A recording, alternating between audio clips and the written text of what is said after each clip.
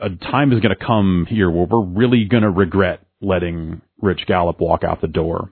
And he just kind of, I don't think he knew how to take that. And then that was it, Rich was out.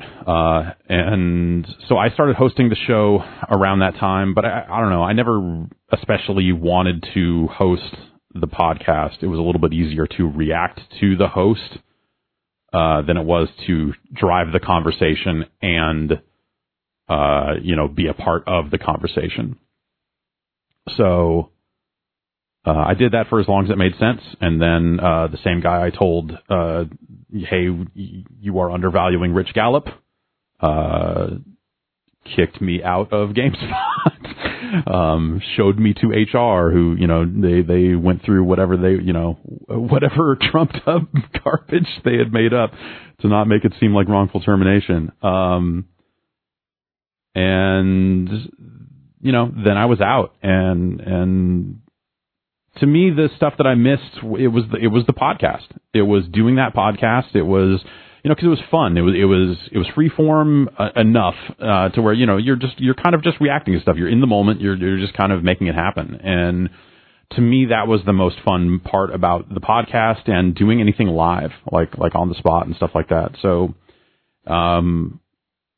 if some months later, when we were working with Digital Commons, the company that would become Whiskey Media, it was easy to sit there with Ryan and say, hey, here are the two things about working at GameSpot that weren't a fucking grind, that we hadn't really started to actively dislike, and it was a podcast and that idea of that kind of free-formy live type stuff. The tech to go live on the internet was not what it is today.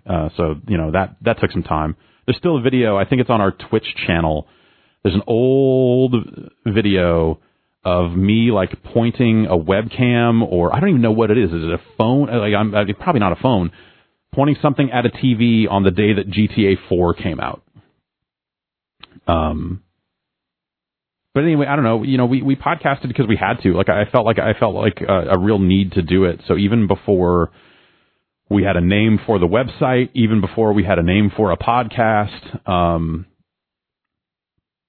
and all that sort of stuff, we started a podcast, almost just to keep busy, in a way, because, things were just slowly coming together. And I want to say that we were getting paid. I want to say we were technically employees at that point, but we may have actually started that podcast before we had really kind of become, part of the crew, part of the Comic Vine, I guess there is no slash. It was Comic Vine, and they were building political base. Boompa, the car site. They had the car site then.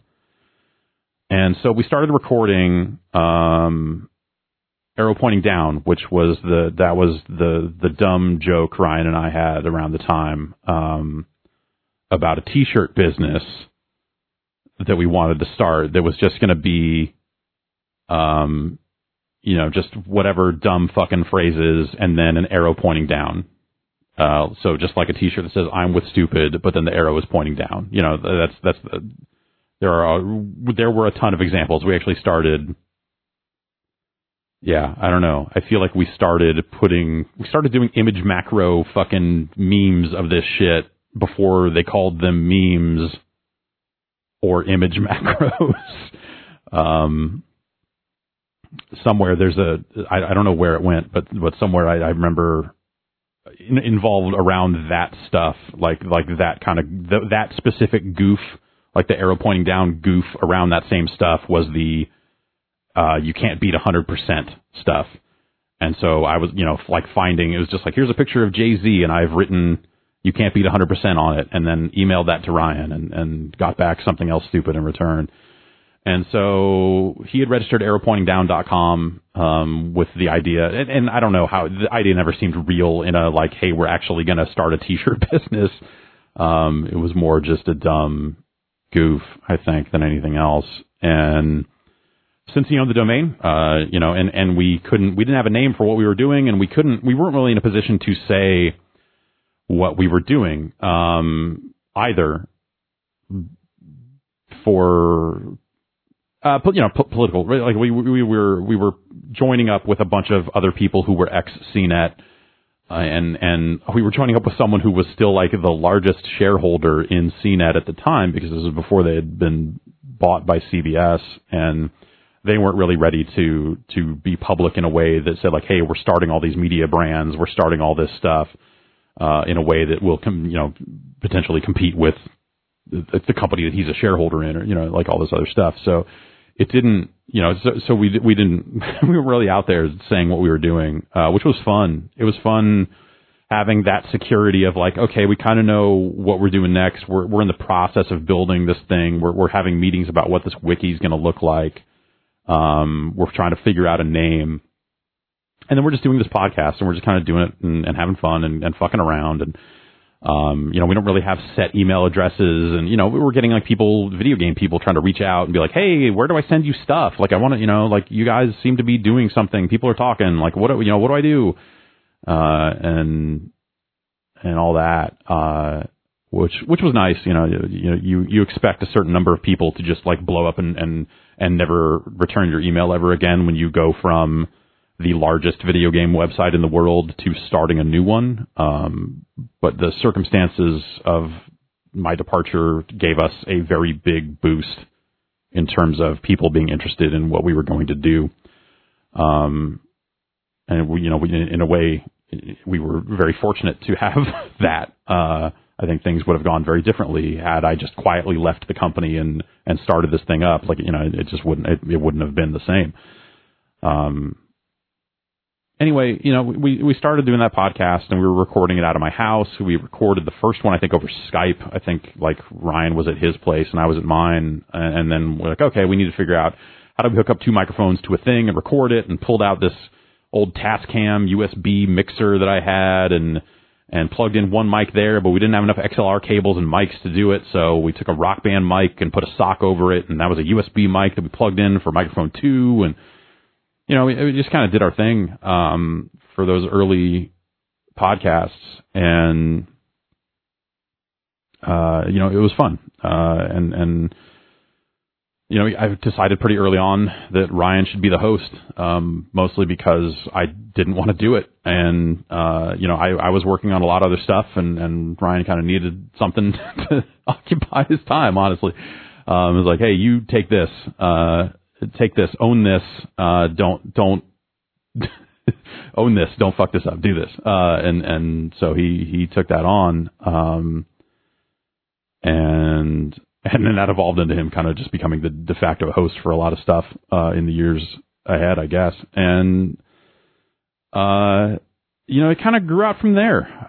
We were alone downstairs in that Sausalito basement for a good long time. Dave and Kuntz and McCurdy and Tatum and all them were, upstairs working on stuff. And, we were just filling out whiteboards full, like, what the fuck are we going to do? And, we launched our WordPress blog. We announced the name of the site and got that up and all that, and changed the name of the podcast to the Giant Bombcast. And I think that was around the time, not long after that probably, is when we changed the music. We had, Stolen. Well, Stolen's a weird term, because it's business funk. I think it's specifically Business Funk 2, from Data Shat, which is this long mix of corporate music, corporate training music. You could almost look at it as like a good precursor to, some of the future funk, vaporwave, like whatever you want to call it, type stuff. Like, it's a similar vibe in a way of this long mix of corporate music. And it was just the opening to that, was the original theme. And then we got, Phil, to do the music. Phil had been friends with Dave Snyder for a long time. They were in a Quake clan back in the day. And Phil did the music, and he's remixed it a few times in the years since. We're overdue for changing the music again, honestly. And we were kind of off to the races, but we didn't really have a lot of other people, so we kind of would pull in people where it made sense. But But, from the get-go, it wasn't long. I was not in that basement for very long before they asked me, like, who do you want to bring on for this? Like, what are and they were talking about it in like, what positions do you see this website having? Is it previews editor? Is it, like what sort of jobs do you need filled? And I think my response was, this needs to be me, Ryan, Brad, and Vinny. And Alex, honestly, but Alex was done. Alex was done with this line of work at the time. Alex and I were commuting together, and Alex seemed like he was ready to get the fuck out of GameSpot one way or the other, even if this stuff hadn't happened. So I think he was just looking for a change. I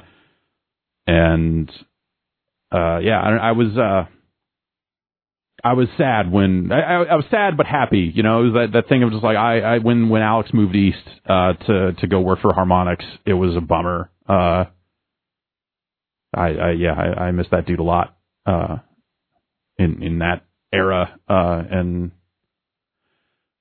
we brought him back on board, and when him and Rory came together to start the movie site and all that sort of stuff. Anyway, so it was always meant to be those four, and I remember the business guy being like, it's just going to hire his friends, and like, we need to think about these as positions. And I think Dave Snyder just said like, that's exactly what I did.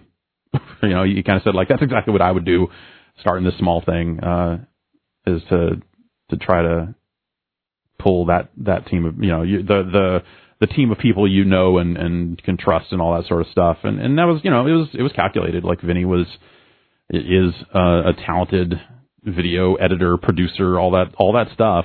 And, Brad is, immensely talented, like a great writer, and had been working in the previews side, so he maintained contacts with the video game industry in a way that Ryan and I, being more reviews focused, did not.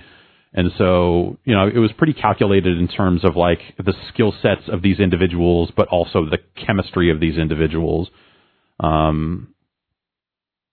And so we brought it together from there. And, there were talks over the years about like other people we could bring on. There was a while there that like, if we could have done it, I would have loved to have brought Giancarlo on back, not long after the start of it. There's some other folks we talked to,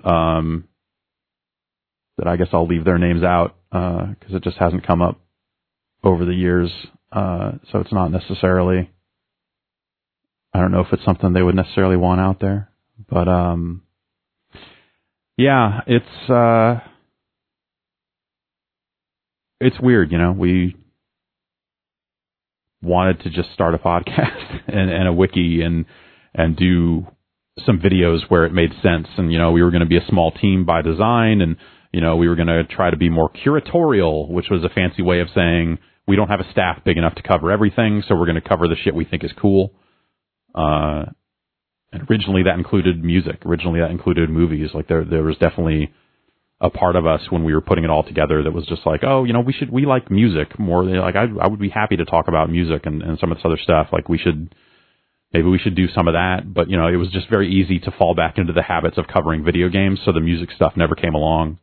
But we always were trying to approach everything we did from like, here's a thing we're actually interested in or really feel strongly that you should know more about, even if it's something we're not saying is great. It's something that like, hey, you probably want to know that this big thing is, good or bad or whatever. And that was always the idea. And I think you see the roots of that a little bit more today, weirdly enough. We did that wrestling podcast for a while. We've been doing this anime thing for 20 episodes so far. And, the way we approach that stuff is like, hey, this is stuff we're actually interested in doing, and we want to do it because we want to do it. And we trust that you, the audience, will want to come along on the ride with us for it, and we'll see how it goes, and maybe it won't always work out, but, we hopefully trust each other as the people on this end of the microphone and the people on the other end listening to, that we're not going to lead you too far astray here. We're going to try to, make cool shit, in ways that makes sense. And I feel better about that approach. There's obviously no shortage of video game websites out there that are covering a ton of stuff that's not video game related. But I don't know, that stuff, a lot of it just feels very SEO business focused, to me. And so we've always tried to do what we do, without that being too at the front of our minds. It's like, I think there's some part of us that's like, oh, we're still running a business, but at the same time, like, I think we trust that, like, hey, if we get out there and just kind of make cool shit around shit that we, like, or the stuff that we feel is important and all that other stuff, people will get it. People will come along. We don't have to dumb it down. We don't have to sugarcoat it for people. And people will understand where we're coming from. And I don't know. I was going to say, and we were right, but I don't know. Like, yeah, it's been working out so far. I mean, we made it 10 years. That's something, right? I don't know. It's still, I still like the podcast more than anything else, or podcasting generally, more than just about anything else we do. So yeah, that's the thing I'm the most passionate about. I think it's why it's been fun doing some of these other podcasts we've dipped into over the years, and interview type stuff, or the Powerbomb cast, or All Systems Goku, and that sort of stuff. Just because at the end of the day, I really like podcasting. I really believe in it, and watching the medium of podcasting kind of grow and change and become a real business, has been rewarding and cool. To think that when we first got bought by CBS, we had a head of engineering who told us that the podcast was very expensive because of all the bandwidth. And, just like, oh, well, sorry for making something that people want to fucking listen to, I guess. My bad. I thought we were in the business of making shit that people like, and then someone else figures out how to make money on it, right? And turns out the answer was that we needed to do that part too. So we went out and forged a relationship with the company that sells our ads, and turned it from, not only just the most popular thing we do, but also like it's a really good it's a tentpole of our business, whatever. It's up there. But ultimately, we couldn't do it without our subscribers. So I guess in conclusion, I just would want to thank everybody, for being with us, whether you just signed on or whether you've been with us since the start. We've got a lot of people in both buckets, which is it's wild. It's it's like, on one hand, this still all feels new in a weird way, which is dumb because I was at GameSpot for 11 years, so it's not like I was there for 30 years and then here for 10, and that's why it still feels new. I don't know, but I guess that's a good thing. This thing still feels new to me. Thing still feels like something. I still feel like we have an infinite number of directions we can go in and grow in, and cool shit we can do. We just got to kind of put our minds to it and figure out what it all looks like, and then kind of just make it happen, from like a business end or whatever, right? But it feels good, I guess I would say. In conclusion, it feels good. And thanks everybody for listening or watching. I guess it's a video now, because why not? It became very easy to stream things on the internet compared to how it was 10 years ago. So why not point cameras at it? Thanks everyone.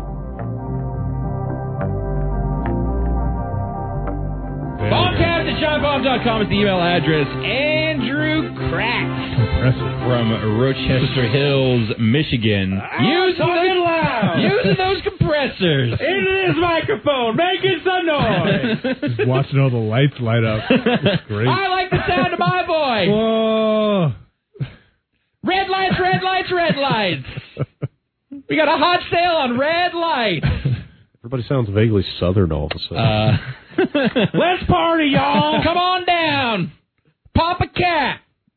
Rochester Hills, Michigan. Dear Bomb Squad, you're in a fight to the death with you're in a fight to the death with another man equal to your size. You're offered either an aluminum baseball bat or a 6-inch non-serrated knife. Knowing the other weapon you don't choose goes to your opponent. Which would you choose? My friend Anthony says the knife, but I think he's wrong. Thoughts? Brad Shoemaker. Sorry, weapon of choice. I'm sorry, 6-inch serrated knife? Or an aluminum baseball... No, 6-inch non-serrated knife. Non-serrated. Or an aluminum baseball. Aluminum baseball. I mean, the bat's got the range. Yeah. Like, you can knock that knife away. How do they get close to... Unless they are very skilled at knife fighting. No, man. It's because if you had the knife, you just fucking rush him. And, yeah, you're going to get hit once with the bat, but you're going to bury that knife in that dude, and he's not going to get a second swing. We're going to assume the knife is, like, super sharp, bat. right? Knife. Let's say the knife is extremely sharp. The knife is extremely sharp. Yeah, I'd go with the And knife. you're running at him Streets of Rage style, just knife out, fucking hustling. Like, even if he hits you with the bat, it's not going to knock you away. It's just, you have momentum. You're going to go into him. Swing for the arm. But the swing on the bat, though, you got to put so much power behind it to do damage that if you miss... I mean, either of these are kind of like one shot. Like, if if you fuck up on the knife or you fuck up on the bat, you're kind of done. But if the knife is sharp enough, all you got to do is get in close, and you dude's going to... Right, because you can just knock the guy over. One shot is going to... getting fucking stabbed is going to stagger a guy enough to where you can keep stabbing him. Or you'll get hit in the... You'll take a fucking shoulder shot with the bat or something. So. I'm going to go with Brad. I'm pro bat in this case. I'm going to go with the knife, and it's because I think the bat is a ranged weapon, but the knife is an in-close weapon. So once you get in close, that bat's useless. But that knife is... If we close the distance really quickly... I think you guys are way too confident in your ability to put that knife in a sensitive area. I could throw the knife. If you want to test me, I'll go outside. It doesn't have to be a sensitive area. It just has to be an area. I don't think so. That would be enough. I have read too many accounts of people getting stabbed, and again, some crazy high duress, like adrenaline pumping moment, like after the fact, saying like I didn't even realize I had been stabbed until later. Like, if your life is on the line, you can shrug that shit off long enough. But the amount of times that I have cut myself to the point of freaking myself out cooking, and the amount of times I've hurt myself playing baseball, I'm going to go with a knife.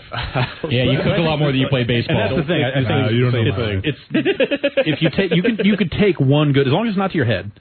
You could take one good. Well, that's what I'm saying. Bat Is either anywhere on your body. Either of these scenarios. Stab a guy. If I miss with the baseball bat, and if I don't hit you in the right spot with the baseball bat, I'm done. If you're coming at me with a knife and I do connect, you're done. You're fucked. Like either one, it's. But in that moment, I think it's a pretty fucking slim margin of error. I would just feel more confident in myself with the bat. I'd feel more confident having that range. You have to put less kinetic energy behind the knife than you do the bat. So like you have to. Dude, if I'm in a fucking kill or be killed situation, I am using all of my adrenaline and all of my kinetic energy for any movement I'm doing. So, like, if you're real subtle with the knife... And it doesn't matter after that first fucking swing or stab. We should test this. Yeah.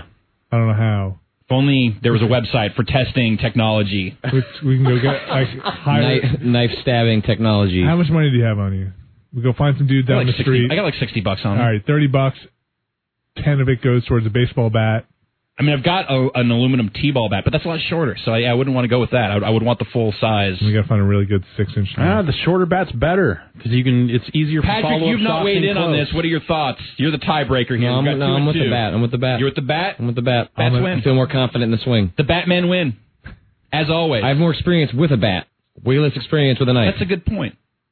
I know what I'm going to do with this bat. Yeah. I don't know what I'm going to do with this knife. I'm going to stab you. It's a good point. The sharp. And I don't like any. You know what? I don't like any weapon if you're the person that's coming at me, Vinny. You just don't I'm like just like, it fuck. I don't like my chances with either weapon in this scenario. I'm with Jeff. You take the shot to the rib, then close your arm around the bat, and then you're cutting. And then you're in there. Who says and again and again and again. Oh, if you're not going from center center shot. Dude, that's his body. Go for the fucking head. Talk about that's high risk. Yeah, Dude, I'm in a knife versus bat situation. It is all high risk. Swinging high like that, it's just a bob and weave game. It's weave out of the way of the bat, duck the bat, and then you're fucked. You lose that momentum. You're ducking and weaving. You're better off. You're better off aiming for his leg. No. Yeah, if you can break his kneecap, he's not going to be able to come after you anymore. Yeah, the knife is useless. I think if you use the bat and you go for the knee, which you can't bob and weave from, because that is a more stationary object. Yeah. You take out one of those knees, fight's over. And they're on the ground. And then you could take his knife and stab him. Fuck you. Good stuff to consider. Like this next email from Oscar in London. Hey guys, just a quick question. If you were required to remove your nose from your face and place on any different body part, where would you move it to? It can't be anywhere above the neck. This is the new law. What? Does it still function? Hey guys, just a quick question. If you were required to move your nose off of your face and place it on a different body part, where would you move it to? It can't be anywhere above your neck. This is the new law. So, part of the law is, does it still function as a nose? Yeah, it's still your nose. So you still smell? Yeah. Okay. Shit. Well, don't put it there. So the butt? Yeah. I don't know. Upside down on my chest? I get like top of my hand.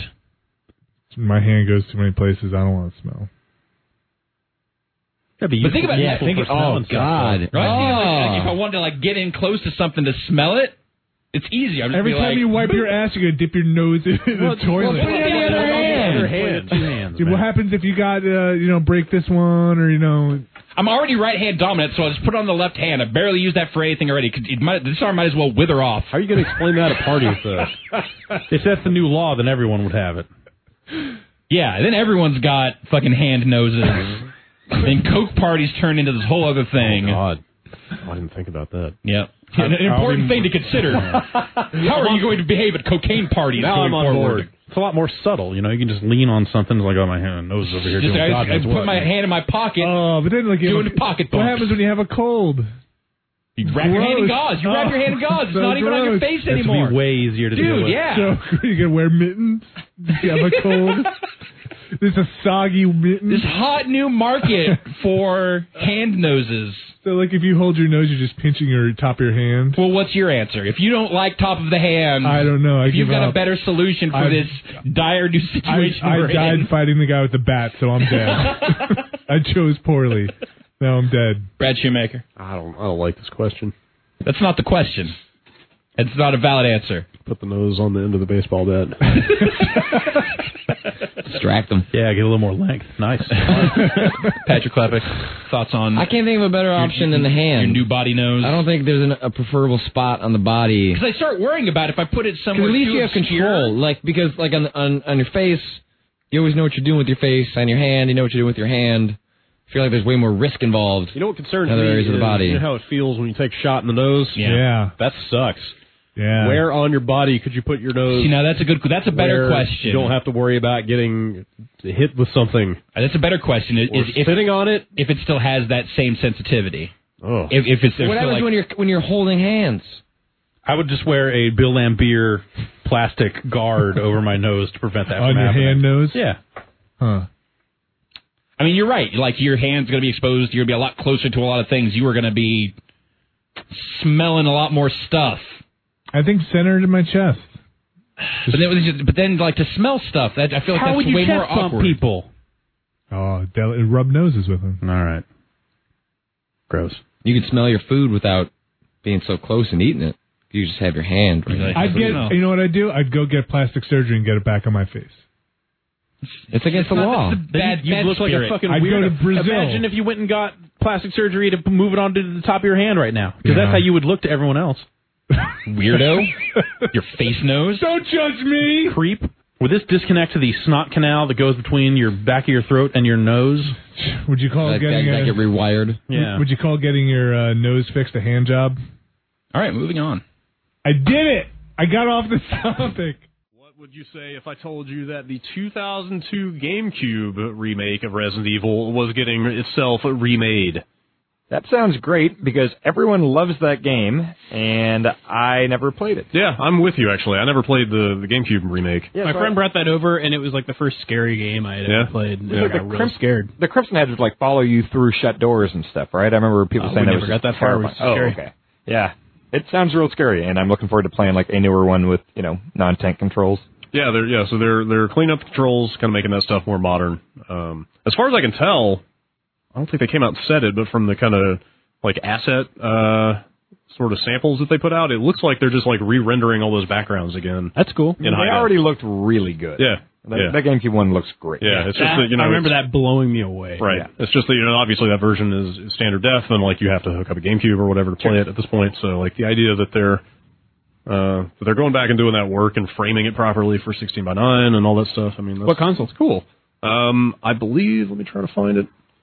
I want to say yes. PS4, everything. PS4. Wow. Xbox One, PC, PS3, Xbox 360. That's what Capcom's been doing. Yep. Capcom is making a new video game, y'all. No, they aren't! They're fucking up-resing a remake. They remade the game. They made I'm not a fan of the series, but they made a beautiful remake of this beloved classic, Resident Evil. Right. They re-released it, and people were like, wow, you guys did it. Yep. Well, here we are. 12 years later. They're remaking their remake. And you guys are like, fucking yeah. This is the end of the world, man. All other things being equal, this thing is kind of cool. It's only in the larger context of the state of Capcom as a company that this thing becomes some kind of like profound meta commentary on the health of Capcom. The health of of shopping habits, just like people's ability to just go fuck it, man, and I'll buy it, whatever. Like this is from top to bottom. You could indict all of consumer culture right here, right now. I'll buy it for third time. Shoot it into my veins. Yeah, exactly. That this is happening, and that people are like, yeah, all right, yeah. Like, none of this is okay. It is the most Capcom move possible. This is Capcom out Capcomming Capcom. I don't know, these screenshots look really good.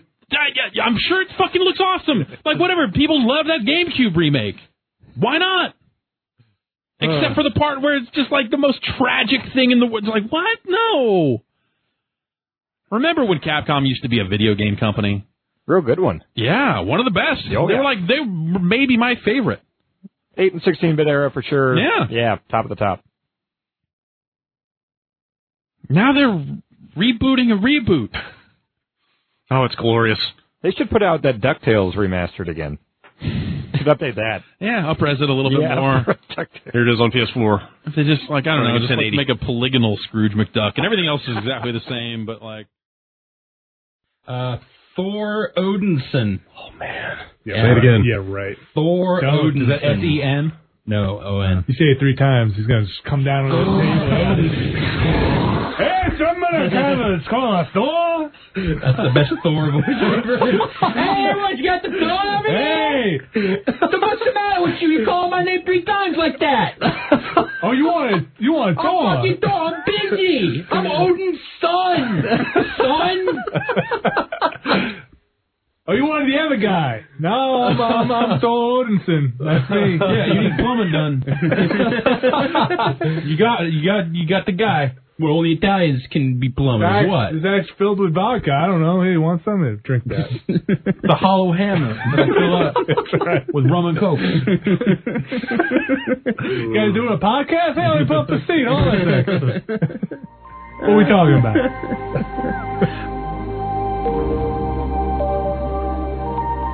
One of my first times on the Bombcast, we played HQ, which was a big quiz game at the time. I don't think anyone else ever plays it. I certainly don't. And I discussed how I would spam in the chat Abby from Brooklyn in the hopes that Scott would say it. I think the host name is Scott. To be honest, I really have not played or thought about this game in quite a long time, so bringing back some good memories. But anyway, I would spam Abby from Brooklyn, which I said on the Bombcast, and then it kind of got picked up within HQ. Everyone loves a good thing to spam, and for whatever reason, thanks to the Bombcast's grand reach, people started using it. And this is really one of the first times where in my personal life I had people being like, "Are you Abby from Brooklyn?" For whatever reason, none of the other things at Giant Bomb really seemed to have as much reach. But HQ kind of branched out past the video game nerds. So I actually had other people being like, "Yeah, I heard that was you. That's crazy. You're Abby from Brooklyn." And I said, "Hell yeah, I am." Anyway, thanks, Bombcast. I feel famous now because I was on an internet talk show's chat for a good time. So thank you so much, Bombcast. Congrats to 10 years. And thank you for boosting my brand and making me truly famous. Hashtag Abby from Brooklyn. Signing out. These bootlegs won't even say, like, they might say China Xbox. doesn't care. Yeah, they don't care. So I'm going to replace it. I'm going to start printing shirts, just big block letters. China doesn't care. Frankie say relax style. China doesn't care. Don't mock the clock. Or I guess, I'll make brevity say China don't care.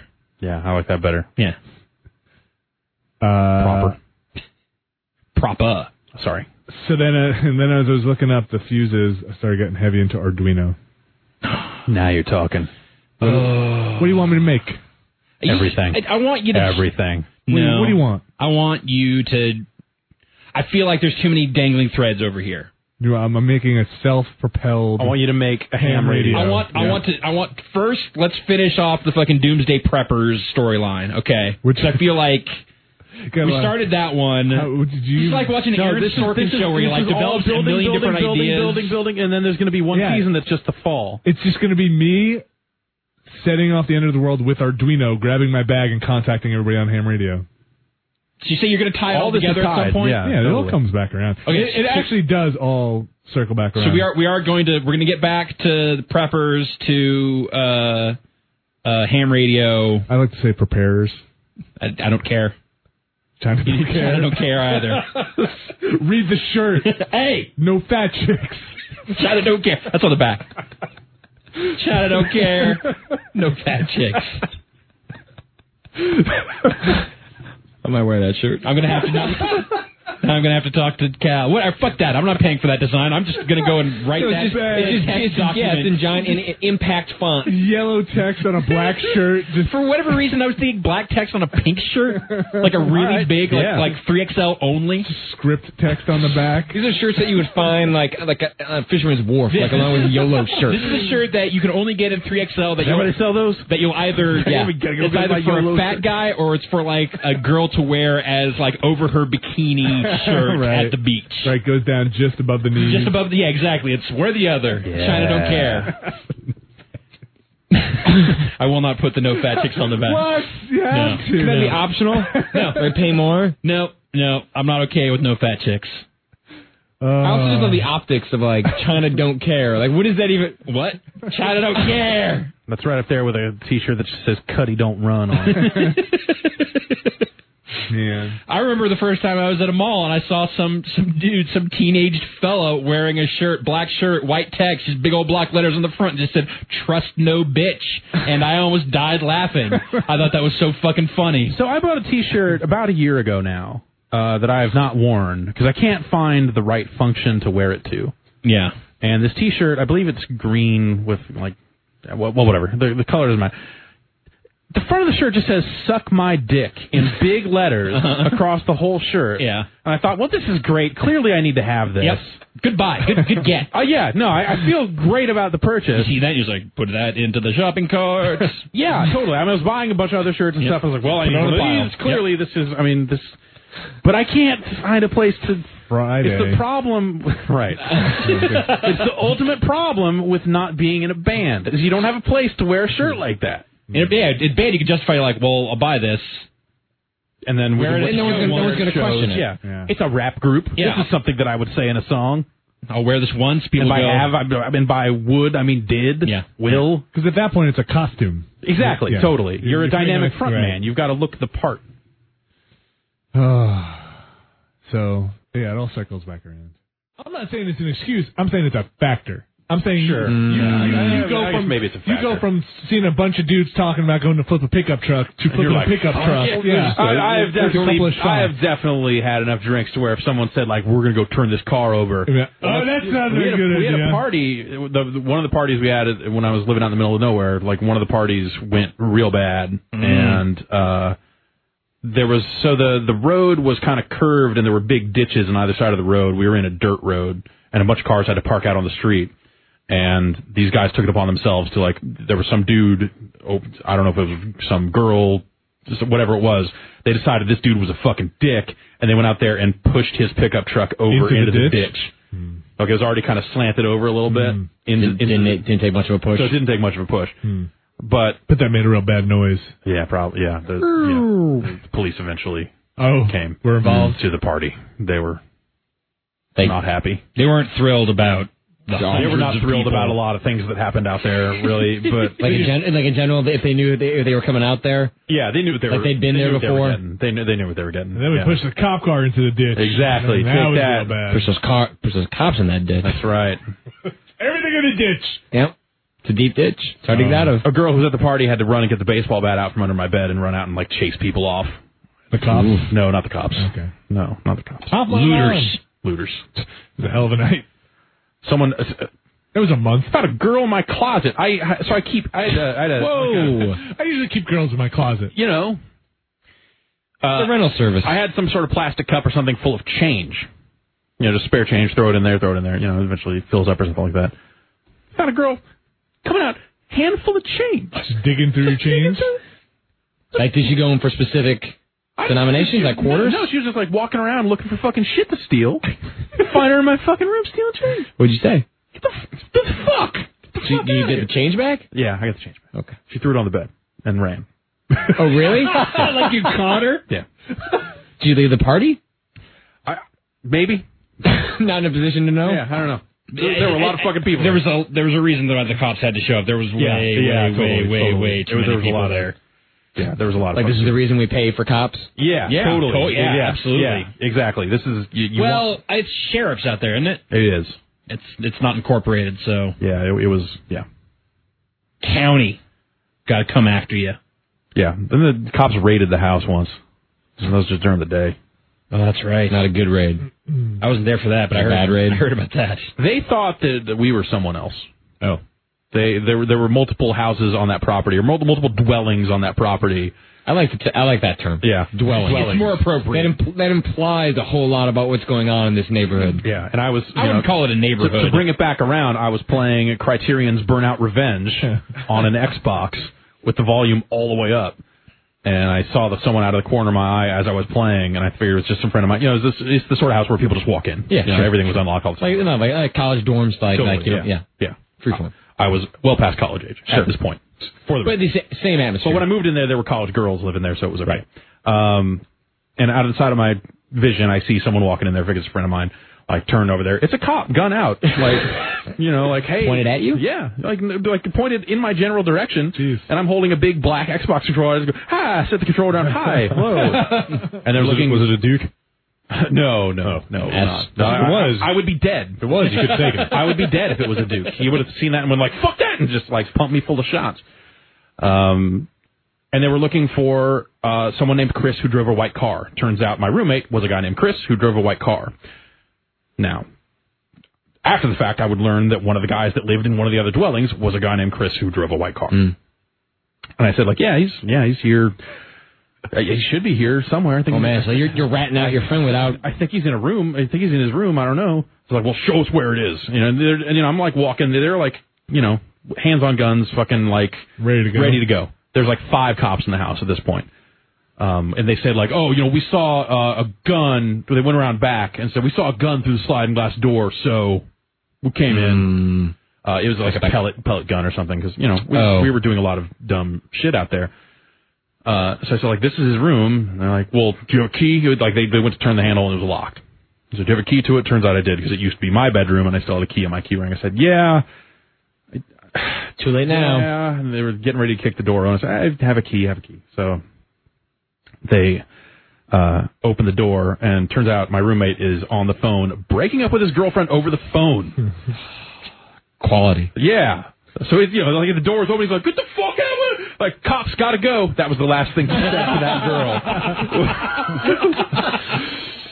And they dragged. Quick on the draw though. Yeah, Most people would be like, Yeah. So then they got one look at him and said, "This is not the person we're looking for." And as they're getting ready to leave, like we walk out front, and there's like 8 fucking cop cars, multiple jurisdictions parked along the dirt road, and they're like, "Ha yeah, well, we thought we were looking for the other guy. We gotta go." What did they want this guy for? So this guy comes walking in the driveway, or as they're all pulling out, he pulls his car in. To your driveway? Yeah, because it's where he lived. It was a dirt road, and he had to drive past our place to get to his place. Wait, Chris with the white car? Yeah, Chris with the white car pulls in. Did you know Cops? him? No. Never talked to them. They were the hippies that lived out back and were probably doing bad shit. Because every 12 hours the power would dim and come back on, like there was some huge amount of lights somewhere in their operation that would shut on or come on. Like maybe in that big barn in the back. Maybe a huge barn in the back. I don't really big know. Halogens, I don't really know. Just speculating. Not a light scientist? Or a ghost containment system. Could be that. Could be that. They had a lot of bad parties out there, and I didn't go. Poor quality? No, like a little too good. Like dangerous in a totally different way than ours were. Ours were yours were just irresponsible. Yeah, ours were irresponsible, drunk kids, and then like one guy had a pistol, and there was like a bunch of fucking dumb shit. Right. Theirs were like, we are experienced mind expanders, and we're gonna hang out in this field all night. And they were all like, you. They were all like laying. Did you hear like howling? They were like half Burning Man, like laying in a K-hole all night. Yeah, pretty much. Yeah. So wait, this guy pulled in as the cop. Yeah, so there? they fucking just as they were there. Yeah, so they clicked him up, threw him in the car, and that was that. That was convenient. Yeah, exactly. So the cops left happy. 3 days later. Thanks, Jeff. Right. So three days later, I'm sitting out on the porch on the phone, and he comes walking in the driveway. Chris with the white car. Yeah. And he comes with no car this time. Okay. Comes walking in. He says, "Hey man, sorry about that stuff. Just don't shoplift from the Walmart. That's all I gotta say." Yeah, sure. That Walmart security will really come down on you hard. Well, maybe, I don't know. There was a Walmart up the road, and it's technically in a different town, so... They got to set an example somehow. Yeah. How else? And then, they're probably pretty bored, and they probably, I don't know. Man. Burnout. So, yeah, whenever I think about Criterion's driving games, invariably that comes up. So, Most Wanted is in stores now. Fantastic. Should have gotten Alex Ward on the line. Right. Had him field that question. Yeah, exactly. So, what would you do in this situation? Do you know Chris? You know Chris with the white car? Yeah, shoplifter. Bad news. He works in our QA department. Yeah. All right. That figures. If Chris with the white car isn't in the next burnout, I'm going to be really just disappointed. Just a name, Chris with the white car. Just, anytime there is a AI driver that's in a white car, the license plate says Chris. That's just a mission where you get in a car. I want a mission Go giver, meet Chris. quest giver. Hey, dude, you got to step on it. I just stole 3 tins of popcorn from Walmart. Peel out from the big box store. That's your next mission. Yeah, but it's one of those big tins, man. Yeah, the big, caramel. And, oh, man, I want cheese. I would fucking the 3 flavors. Yeah. Shit. Tricolor. For sure. What do they call it? I forgot the brand is. They're all kinds of different brands. Okay. Yeah. Oh, physical media. I know. So funny. Yeah. UMD. That's what that stood for. Universally useless. Yeah. Man, they should have put a little UMD slot on PS3s. Imagine how rad that would have been. Kind of rad. They just would have got not functional, not a good thing to do, but kind of rad. My one of my friends has the HD DVD add-on for 360. Yeah. And they officially removed support for it from the new dashboard. Whoa, really? Yeah. Wow. You can't fucking watch those movies anymore? Holy shit. Why would Why would they do that? What Yeah. a bunch of assholes. Dude, that's so stupid. Oh my fucking god. Jeff, you don't have an HD DVD player anymore. You can hook it up to a PC. Oh, does it still work that way? Yeah. Okay. Unless they fucking Windows 8, bitch. shit out of Windows 8 also. Would anything play those discs? VLC or anything? You'd have to have I don't know if VLC would play them, but there is HD DVD player software that you could probably still get. Man. And also HD DVD disc ripping software that you could definitely still get. Why would they do that? I don't know. That's crazy. Maybe supporting it was preventing them from... It never happened. Man. Retconned it. They It's just the look and sound of Perfect, you assholes. The idea that somebody could have gone and spent $200 or $300 on that stuff. Yeah. Within the same generation of consoles, can no longer use it. That can't be true. That's what my friend said. I mean, check. Your friend is high on dust. I'm gonna. Oh, I know where my HD DVD player is. I'm gonna try and plug that thing, and I have to know. You're gonna go home tonight and look at that, aren't you? Maybe. My stupid HD DVD drive died like a fucking year after I got it. So hold on, I'll call my friend right now. Chris, what's up? No, bro, they totally got rid of it, man. I gotta doing donuts in my white car. We did a lot of donuts out behind the barn where he did his business. Donuts got did. Yeah. Pick up trucks and muddy field. Oh, ruining the harvest stuff. They weren't doing any of that out of doors. Yeah. The harvest was not happening. They're meth harvesting. They couldn't have possibly been running a meth. Well, whatever. I don't want to put anything past those dudes. Yeah. Two of them. I would say it was a good meth operation. Real low rent. Very few of them really are. That's a fair point. It's an inherent contradiction of the proper red phosphorus disposal. They're all ticking time bombs, right? Right. They're all in Motel 6 rooms. All right, good talk, you guys. Assassin's Creed 3 2 is the one I'm really excited about. There'll be another one next fall. Do you think they just go back to Assassin's Creed : something?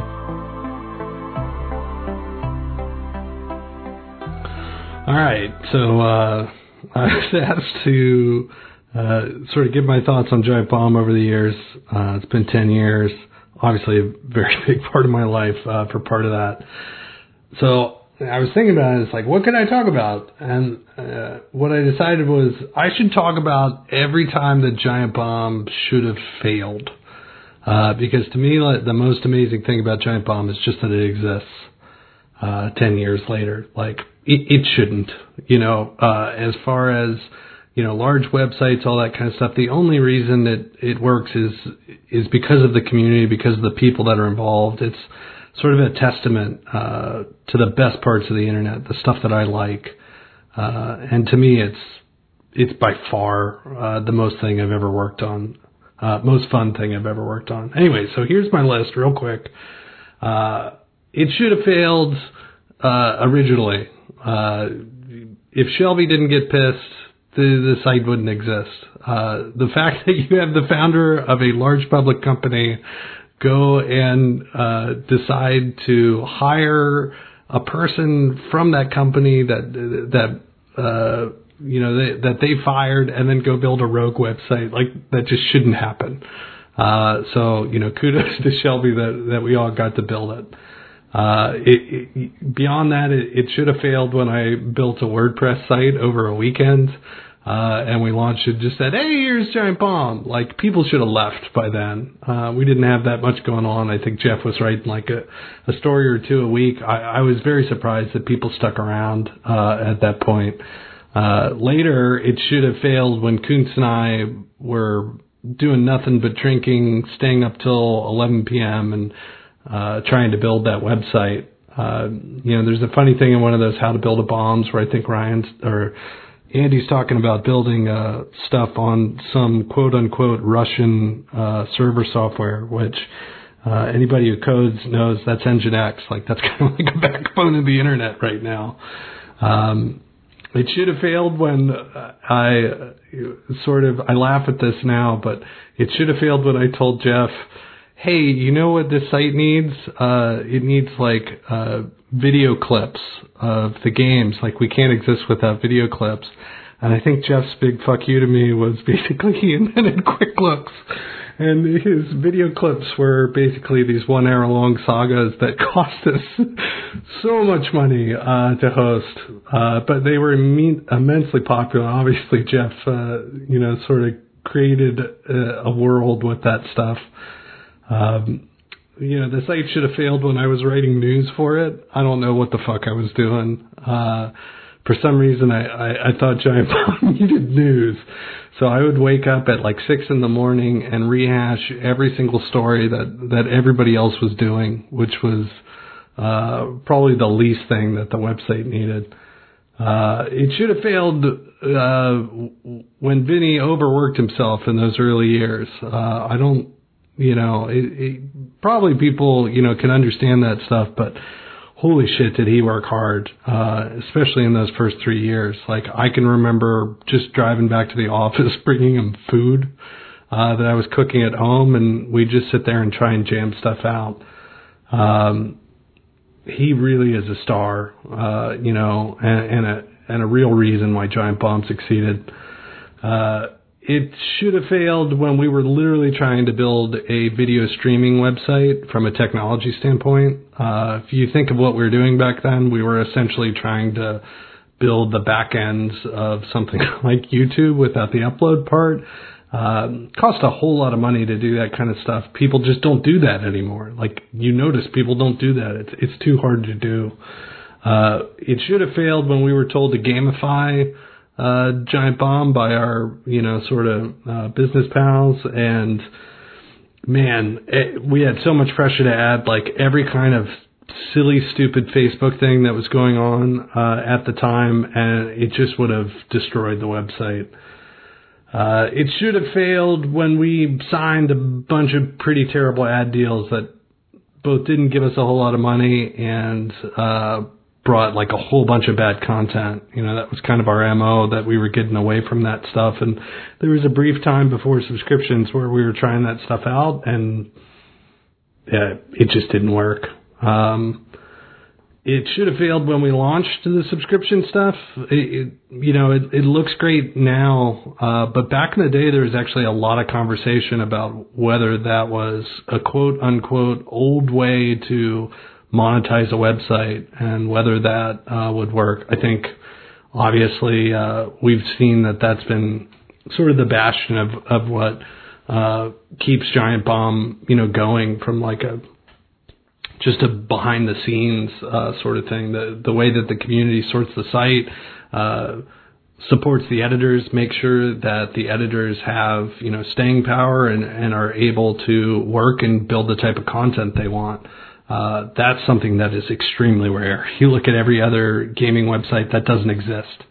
And Giant Bomb, for the most part, originated a lot of those models. Giant Bomb should have failed when we decided not to spend any time on it and instead spend time building other websites around it. None of them really took off in any way outside of Comic Vine.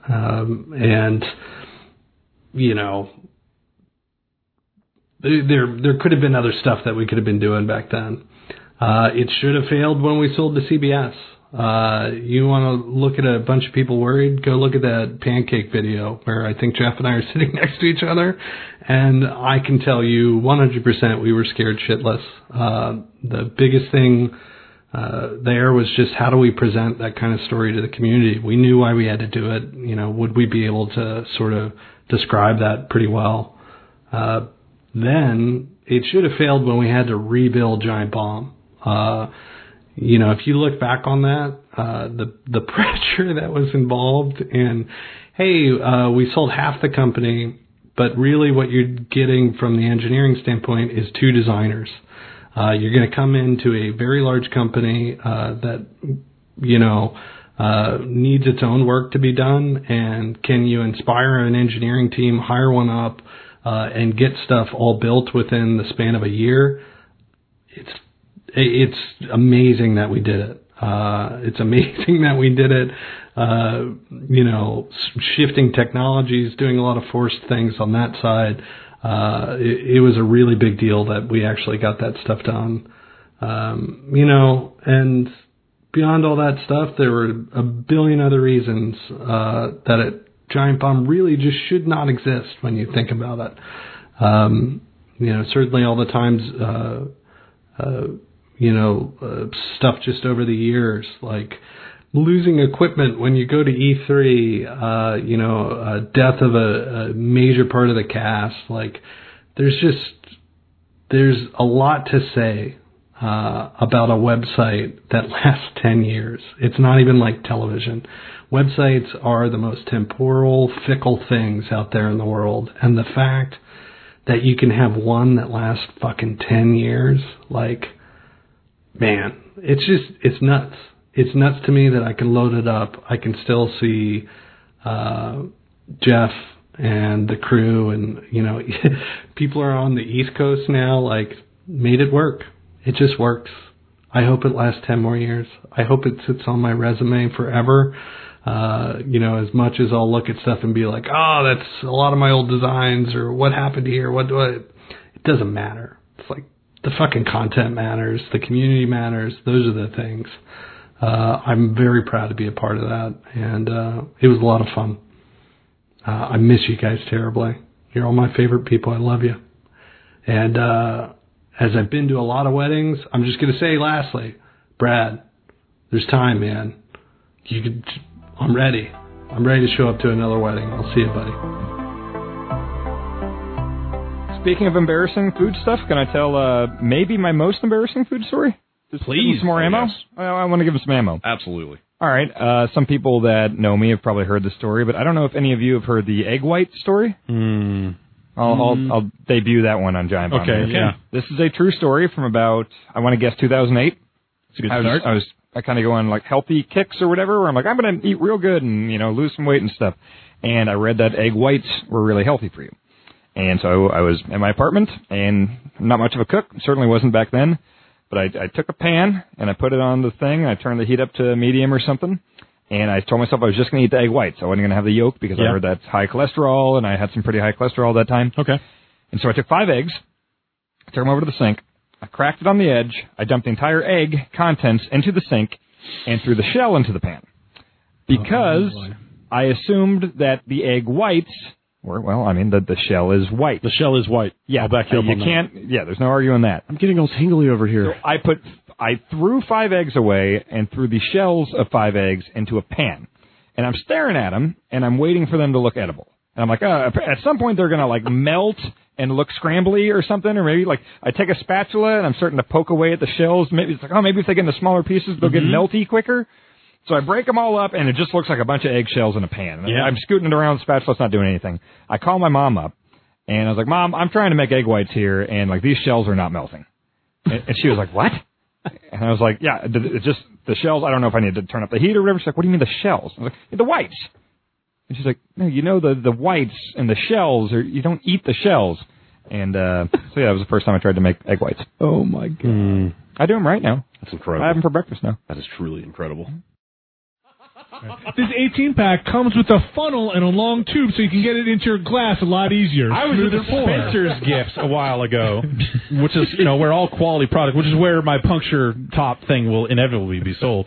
And they had something called Bongzilla that held a full case of beer and had 8 things. It was a gigantic funnel with 8 tubes coming out of it. So, you and your posse could... I don't want to share a beer bong with someone else. Well, then you just don't open the other ones and you drink the whole case yourself. I don't think I could do that. For America. I don't think I could beer bong. You know what? The fourth is coming. At this point, I don't... Yeah, it is, God. I don't know. So I'm saying, you're going to have your barbecue coming up. You should probably head up and buy one of those. Yeah. Fire beer ball. They still make those? Party balls? Party balls? No. I don't think so. You want to get into this party? Yeah. Bring a party ball. Take a hit. And take a hit. That's right. The problem is that get down on one knee. The place that's it's real short, it's kind of attached to the wall. Yeah. No, we are not going to be. We will not beer bong beers at my 4th of July party. Man, I didn't even know Spencer's Gift was still around. That's great. I need to go buy some birthday presents. Blacklight posters. Spencer's Gift. So the other. I need this poster that has funny things about a bunch of different kinds of beers on it. 72 Spencer's. different kinds of smiley faces. Hashtag Spencer's. Weird thing about the Spencer's Gifts. In the back corner of the store, they just straight up sell vibrators. Oh, good. Look, enough of the funny stuff in the front. Right, yeah. Sexy nurses on the birthday card. But back here, action packed. Just straight up. Yeah. Go buy a dildo at the mall. I don't want to buy a dildo at the mall. They're proper. Because then you're walking around the mall with a dildo in that bag. You're going over possibilities are endless. You're going over what to the Orange. From there? You're going over to the Orange Julius. Like, let's go to the Great Steak. Let's get a case of punch tops and these dildos and let's go. It's a weekend, man. How are they labeled? Is it like shower massager? No. These are shaped like dicks, man. These are not. This isn't like it's this isn't the classy advertised on television, late marital aids. It's the Hitachi 8000 massager. No, these aren't even. It's not even that. It's just like, here like you go, said, man. It was like cocks. Dongs. Yeah.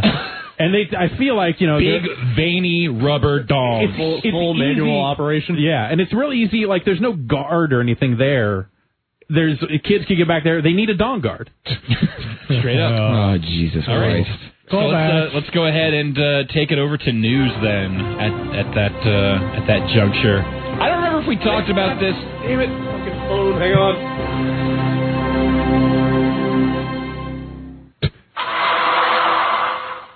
Not worth it. Please kill me. Not worth it. Damn thing had not been asleep. No, I don't think there was any situation where that was worth it. Sorry, Brad. Noble effort. Did you buy that at Spencer's? The Windows Phone, yeah. I got this keychain, but it's in the back. Law and Order keychain that makes the sound when I push the button. Yeah, that's a good it's idea. Also actually, a bottle opener. It's also a dildo. Every time you open it, it makes the noise. Every time you open a beer, it makes the noise. Patent pending. And then starts vibrating. Somebody get Dick Wolf on the phone. It's also posted with 500 Dick Wolf faces. In fact, that's just what we'll call it. We'll call it the Dick Wolf. Wow, you just actually got it. Would you guys consider Ryu to cast his fireball? Are special moves like fireballs, dragon punches, and sonic booms considered magic spells? This would settle an argument. Thank you. Well, that's a real. I mean, you throw it. But, yeah. But is he chanting it? Is he casting it? I think it's the thing of where you have to determine, like, is wizardly magic and Eastern mysticism the same thing? Channeling your chi to shoot fire out of your fist. I think it's different. I think it's totally the same. It's just different schools of thought. I always considered him like... What does the Oriental Adventures book for Dungeons & Dragons have to say about this? That's where you should turn. I always considered he's projecting like a force. That's why his hands are in it, right? His hands are like in the fireball, and it's like a force wave. He's shooting fire out of his fucking fists. That's magic. No, he's not actual but I think fire. It comes from him though. Spirit fire is still fire. No, it's like an extension of him. It's like yeah, I'm with you. Ken's fireball burns people. It sets them on fucking fire. It is fire. He's got a lot of. Well, that came later on. It's still fire. It's not canon. Right, but I think the difference is it came from him. That power, the fire itself, came from him. Okay, when a wizard casts a spell, what's he doing? That comes from like the magic ether. Arcane arts. A wizard could draw upon his own inner... I think he just knows how to handle it. I feel like a wizard is tapping into something dark. Yeah. Or something external. Something external. Well, what about Akuma, who is evil? He's tapping into something dark. He is dark. But he is dark. He corrupted something. It's internal. I'm not saying they're... Oh, well, what about like the Emperor shooting lightning out of his hands? Yeah, it's the bad. Is that magic? Is the force magic? Yeah, the force... Well, it used to be. It used to be, Jeff. It used to be. I think it's the same thing. It's just different schools, like different ways of looking at what is effectively the same thing. I think Ryu could get tired from like stamina, right? Whereas like a wizard would like need mana. Drink a potion.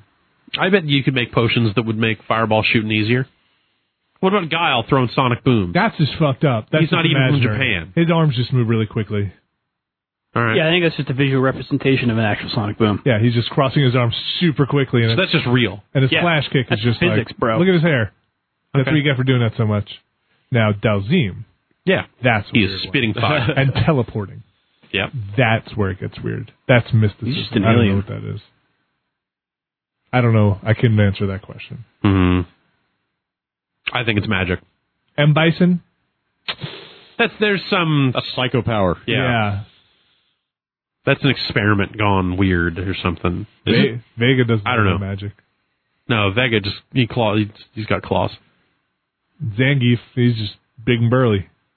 Yeah. Blanca's an experiment that went wrong. Yeah. He's got electric power. Yes. Wait, I thought he was like lost in the jungle.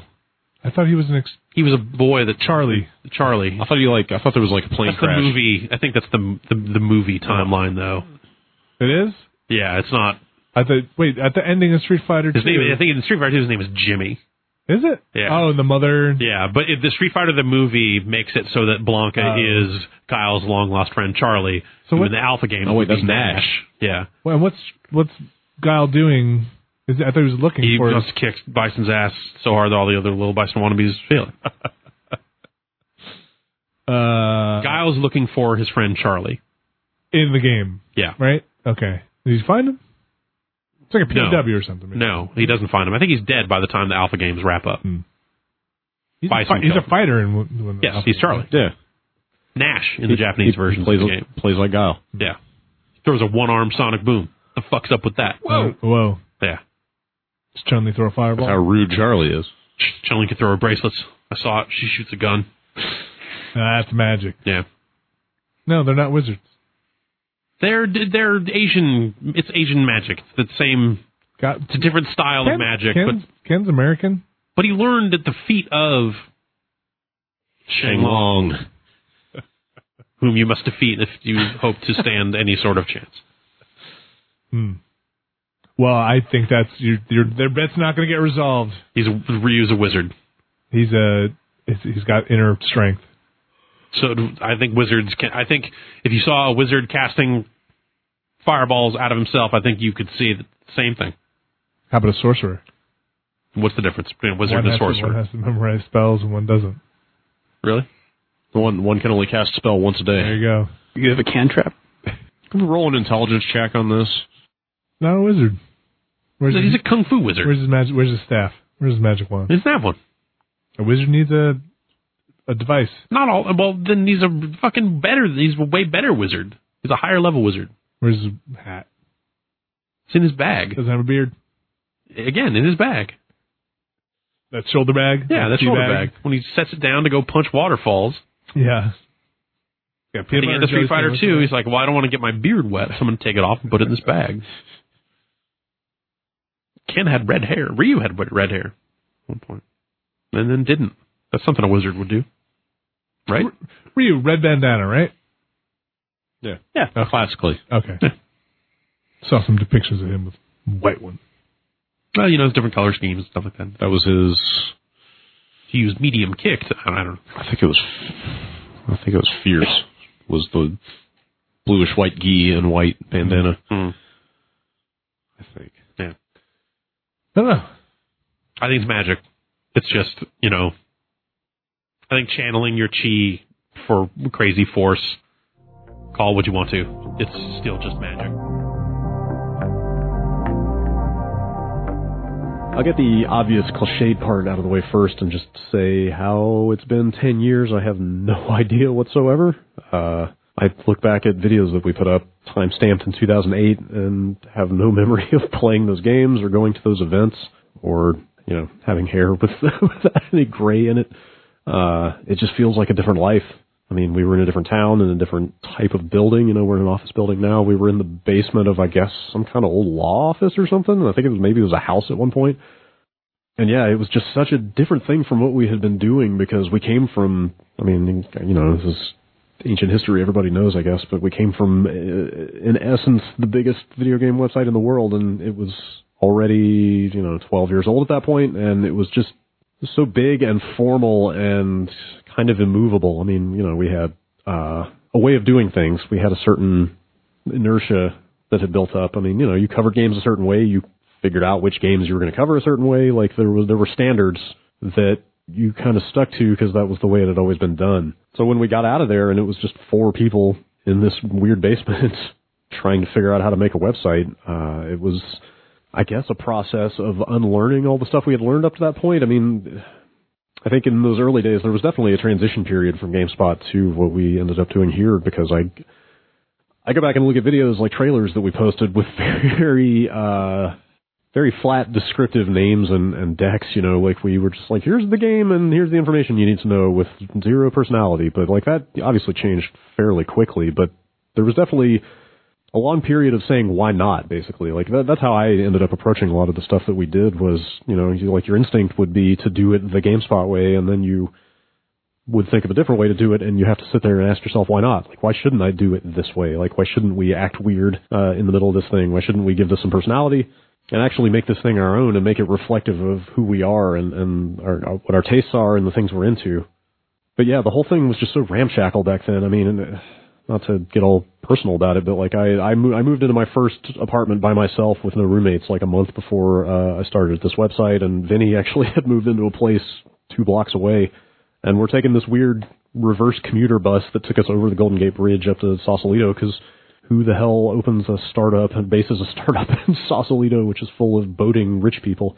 But yeah, like it was just the total opposite in every way I can think of working at this giant company in downtown San Francisco.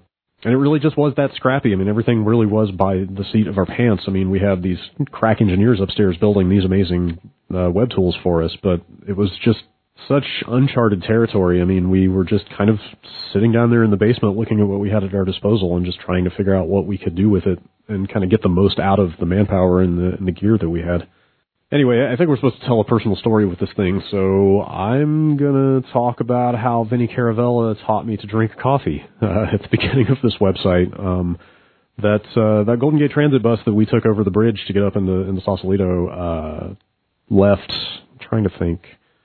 It was only once an hour, and I think the last one left at like 8:30 in the morning, something like that. So, first of all, if you didn't make your 8:30 bus, you were kind of screwed because you were not going to easily get into Sausalito unless you rented a car or took a very expensive cab at that time. But that put us getting into the office like kind of quite a bit earlier than most other people were coming in at that point. So we kind of had a lot of time to just sit in this weird basement and hang out and start the day. And I didn't drink coffee at that point, but Vinny sure did because, you know, New York. And yeah, Sausalito was not a town geared toward office workers or really workers of any kind. I think it's a lot of idle, wealthy people up there. But yeah, so it's not a lot of like professional focused eateries and so forth. It's more kind of seaside seafood places and stuff like that. But we found this place that I think we just called the hippie market all the time.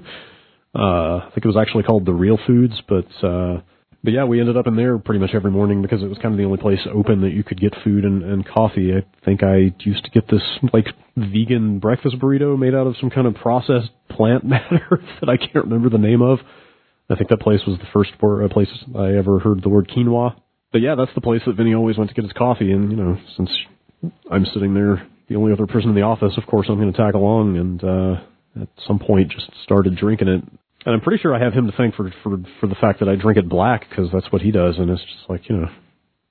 Anyway, I realize that's kind of paper thin as personal anecdotes go, but honestly, I mean, when I think back on the early days of Giant Bomb, I don't come up with, like, the secret untold history, because, I mean, 10 years, kind of a long time, getting old. But also, I mean, as cliche as it sounds, I feel like we kind of left everything on the website, you know, like so much of ourselves went into the content that we were making that it's not like this whole other life was taking place off camera, you know. Even stuff like that 2 Human video, which just came out of conversations we were already having in the website, or I mean, I'm sorry, in the office, and it just ended up on the site in a different form. So that was kind of the pipeline. The idea pipeline was basically just like, you know, sitting around BSing or brainstorming or whatever, and some form of whatever nonsense we were talking would end up being reflected in the content. You know, people talk about the idea of art from adversity, and first of all, to be clear, I would never suggest that anything we have ever produced qualifies as art, but I do think there's some merit to that idea, because a lot of the early stuff we did that I look back on and really like came out of us grappling with some of the fairly onerous restrictions that we were dealing with in some cases, like that. If you go back and find that first Killzone 2 video preview we did, where an embargo came down that allowed us to use, I think, 3 minutes of footage or something like that. And, you know, there's really not much way to make a video in the style that we do, or the style we were discovering at that time, in 3 minutes. So we made it a lot longer and used some ridiculous placeholders to fill in the gaps. But, you know, again, like, I'm not going to say we were a bunch of mavericks out there breaking the rules or anything like that. You know, it's nothing super revolutionary that we were doing, but again, it was this process of looking at that stuff and just going, why not? Like, you know, somebody's not going to blacklist us because we put some dumb illustrations in a video to get around their weird embargo restrictions. And moreover, I think that's something that we got a fair amount of mileage out of early on, was like shining a light in, you know, a pretty lighthearted way. It's not like we were like working any hard-hitting exposés or running some kind of intentional hatchet job or anything like that. But like occasionally, shining a little bit of a light on some of the practices or, procedural aspects of the games industry and covering games in particular. I mean, embargoes can be weird and silly sometimes, so why not get silly in finding some workarounds, It's just weird looking back on that stuff because 2008, in one sense, doesn't feel like it was that long ago, but in the internet, or in the history of the internet, it really was a different era. I mean, at the time that we started the site and for even the first couple of years, video uploads on YouTube were limited to 10 minutes in length. That sounds insane. Looking back on it, I mean, live streaming kind of almost existed. I mean, I remember Justin TV, I think, launched somewhere around when we launched this site, but even that was promoted by a guy walking around with a satellite uplink backpack on, I think, was how they were promoting that thing. I mean, like, the idea of even streaming video games live was not really a thing. It was even a couple of years before live streaming as part of our package or part of our kind of content offering really became like one of our big pillars. So things were just so different, and we've covered so much ground since then, and I don't just mean us. I mean, like, we collectively, as in the whole of the games press, has just covered so much additional ground since that time and codified so many things that today are commonplace or even feel kind of old hat at that time. Like nobody could see that stuff coming, and it was just sort of a process of feeling your way through it and kind of making the most of what you had.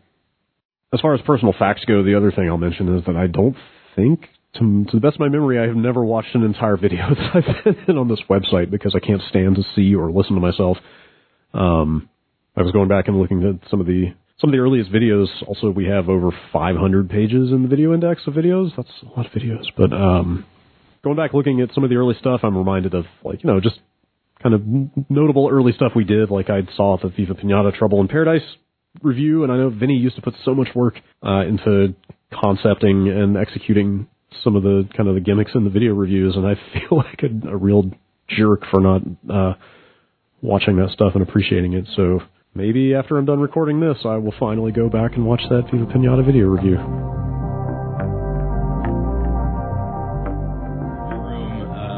5th floor. Get up the elevator and am just immediately slammed in the face with the overwhelming smell of pot. Just marijuana smell. I'm like, it might as well be someone blowing it directly into my face. Like, that's how strong it is. Like, it's right there. It's not like you could smell kind of like the weird perfumey smell of the hotel intermingled with it. It's like, no, this is the only smell coming here. Through the AC. Right. Like, someone was hotboxing the 5th floor of this hotel. Like, it has to have been like, you walk out of the elevator lobby into like the floor, and there's the hallway goes left and right from there. And there's maybe 5 or 6 rooms kind of right in that basic area. Like, it had to have been one of those rooms because it was just right there in your face. No towel under the door. Yeah, no fabric softener. Someone didn't know to put the towel under the door and crack the window. It's just amateur hour. Or they just didn't give a fuck. Yeah. It's worth noting this is not the first time that I've experienced this at that high during California Extreme. Well, last year it definitely. Last year had the same thing of when we first walked in and to get our rooms, it was like, oh hey, California Extreme's happening. Smoke 'em if you got 'em. Smoke 'em if you got 'em, bro. Yeah. Definitely the mentality amongst certain convention goers. Anyway. I get back to my room and I thought, hey, I'll tweet about this just to give some folks a little sense of the flavor here at California Extreme, and to say, hey, 5th floor of the Hyatt Regency in Santa Clara stinks like marijuana. Good job. Keep good looking out, California Extreme. And then I believe at that point I do nap, and then I wake back up and look at my phone and realize that I have been replied to by. I just want to pull out my phone so I can just verify the exact verbiage here. This is the magic of the internet and Twitter and not realizing the consequences of just saying things and people having alerts set up for certain keywords.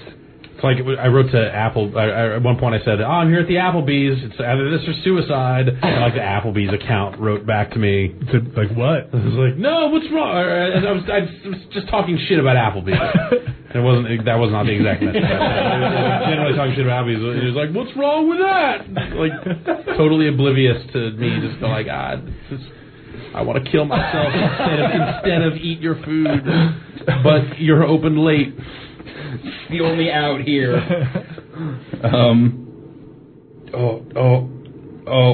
This might take too long to find. Oh, here it is. All right.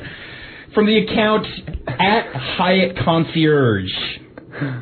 At Tazwell, that is horrible. I wanted to let you know I have contacted the MOD and they are sending security up to the 5th floor. You busted some dude. I fucking snitched out some people. Oh my god. Snitches get stitches, motherfucker. I totally marked out some poor harmless pot smokers. Like not the outcome that I would have wanted at any point. But it's great because you said like the 5th floor. You gave them the most. I give them everything. What is the MOD? The manager on duty. Oh, okay. What are they going to do? Hey, you know what? I hope nothing happened. Yeah. I hope that no one got ejected or, you know, at worst, a stern talking to. I mean, you can't really. What are you going to sniff it out and find? Yeah, the room? You can't pinpoint the room, and then they don't have to answer the door. Right. Yeah. They're probably fine. Still, and they were probably not even there at that point. Whatever, fucking narc. But still, I effectively narked out. Narc. Fucking don't tell me anything ever. Narc. Because that's what's going to happen. Or at least with no identifying markers. Hey, Vinny, do you want to do some cocaine later? Don't tell the narc. Narc. I just kind of want to do that for start tweeting random shit. I know, that was the other thought that I had is just start. Man, I'm at the Sheridan and there's fucking white powder all over the floor here. This is 3rd floor. It's kind of fucked up. I don't know why this naked guy is taking a dump in the middle of the 3rd floor of this Hyatt in Boston, but I'm not very cool with that. 3rd floor of the Nakatomi Plaza. There's bullets everywhere. Just fucked up Twinkie wrappers and shit. Hey, is there a live raccoon in the lobby of your Holiday Inn? On the 7th floor room. That seems kind of weird. Yeah, that's the fun part is when you just start fucking with others. Right. Like, I'm on the 4th floor, but I have friends that are up on the 7th floor. There's just blood oozing out of 712 at the Marriott here on Geary and 7. I'm not really sure what that's about. I'm hungry. That's right. Couch it in. Yeah. Oh, this is just an innocuous whatever. Hey. Trolling out there. Great dinner tonight, but then I got back to discover that the hotel room next to mine is on fire. There's a trail of toes leading into the supply cabinet. Thanks, weird. Crown Regency. Anybody want lunch? So yes, that was my unfortunate accidental discovery. I'd call it really. Yeah. So just know lesson. Just know that there are brands watching your every goddamn move on Twitter. Yeah, that social media is really scary. Yeah. Did you reply to it? It's just like no. You know, so just Hyatt's out there doing that. Jamie Kennedy's out there doing that. Like it's dangerous precedent. Yeah, there was no hashtagging or like adding. Like it wasn't like, hey, I'm trying to get Hyatt's attention over here. Or it wasn't like at the Hyatt. No. It was just I just typed in Hyatt Regency in Santa Clara, 5th floor. Bring guns. You know, real nondescript shit. You think they even looked up? I definitely unknowingly, unwittingly gave them overly specific information. In retrospect, well, you know what? In retrospect, that's on me. That's on me. True. I'll say the silver lining. I'm glad you owned up to that. Yeah. You know what? I'll take that. At least they're looking out, though. They're trying to give you the best hotel experience. If that bothered you. Yeah, absolutely, absolutely. And you know, if you know, any means they can't. The Hyatt can't parse out like sarcasm or irony from fucking Twitter. They just have to take all of that. They're a hotel chain. That's not human. Exactly. Destroy weeds. Johnny, it's not Johnny Hyatt out there. Looking at the account. Did anyone check into any rooms under the name Bud Smoke Up 420 Arcade Kings? If so, if he's on the 5th floor, find him. Just watch it, Billy Mitchell. Out for that other Twitter account that says, just smoked out the 7th floor. Oh, no. Just put 2 and 2 together. Find these guys. Man, I'm just going to start. My room's real small here at the whatever inn. Man. And my cat farted. It is, Jeff, you identified it, and correctly so, as the creepy, weird, scary part of social media is the, like, improving your customer service by just publicly bitching about stuff on Twitter. Yeah, I don't like doing it. Yeah. I did it. Did it work? A couple weeks ago, yeah. For what? I had ordered like the Beastie Boys album online and never got any kind of email, anything about whether the order had been processed, and it like got charged by PayPal, but never. They were supposed to immediately send a download code that I never got, and all this stuff. So I waited like 3 weeks, or I waited like a week, and then wrote in and said like, you know, there was an email address on the PayPal receipt. that said where to write to. So I wrote to that address. Didn't hear back. This is a company. It's like a fulfillment company that is that it specializes in doing this. And then waited another couple weeks, and then wrote on Twitter. Again, mine says stop payment, dispute this PayPal charge to company name because they won't respond to my emails about this stuff. And then like 5 minutes later, someone goes, send an email to this address. He'll escalate it for you. Oh, wow. And so I wrote to that guy, and then he just kind of wrote back like, that's not our customer service address. You should have filled out this form. And I said, well, the receipt I got from PayPal has this address on it, and then I received a ticket number in response. So if that's not the right address, you were doing a very good job at making it look like it is the right channel for that. And it got taken care of like within like 2 hours after that. And it's just... Check my cloud score, motherfucker. Yeah. At some point I feel like it's just like I'm using whatever follower number I have to bully companies around. And I hate that feeling. But you got your download code. But I got my download code.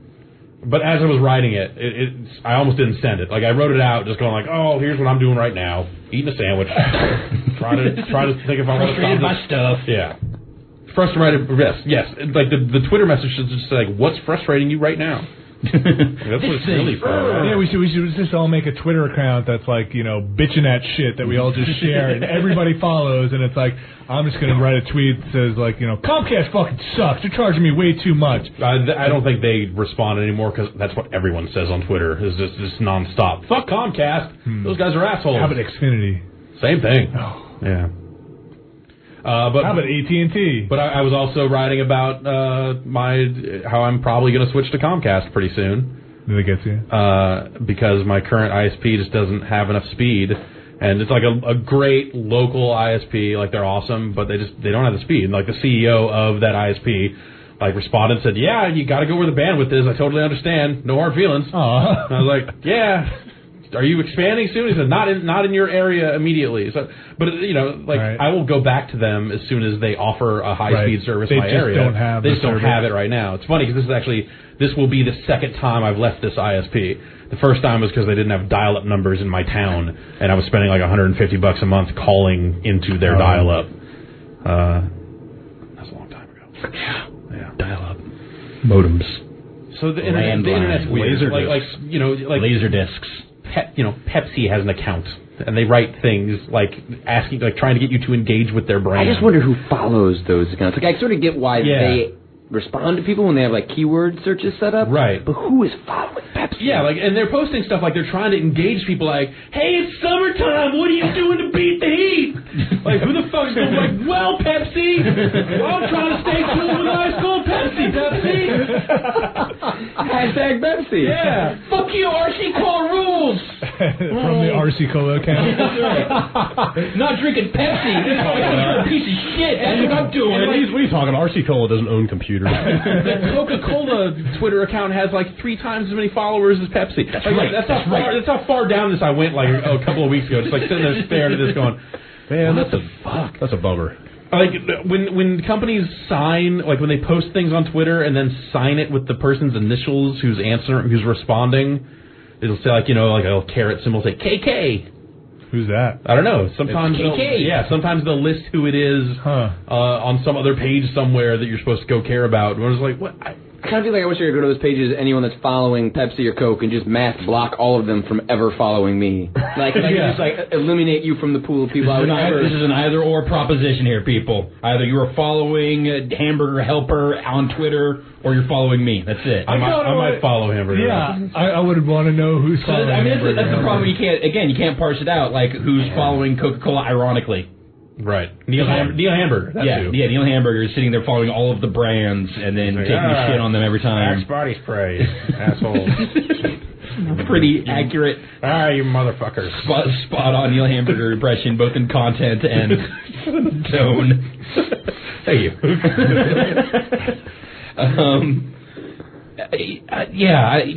Be careful.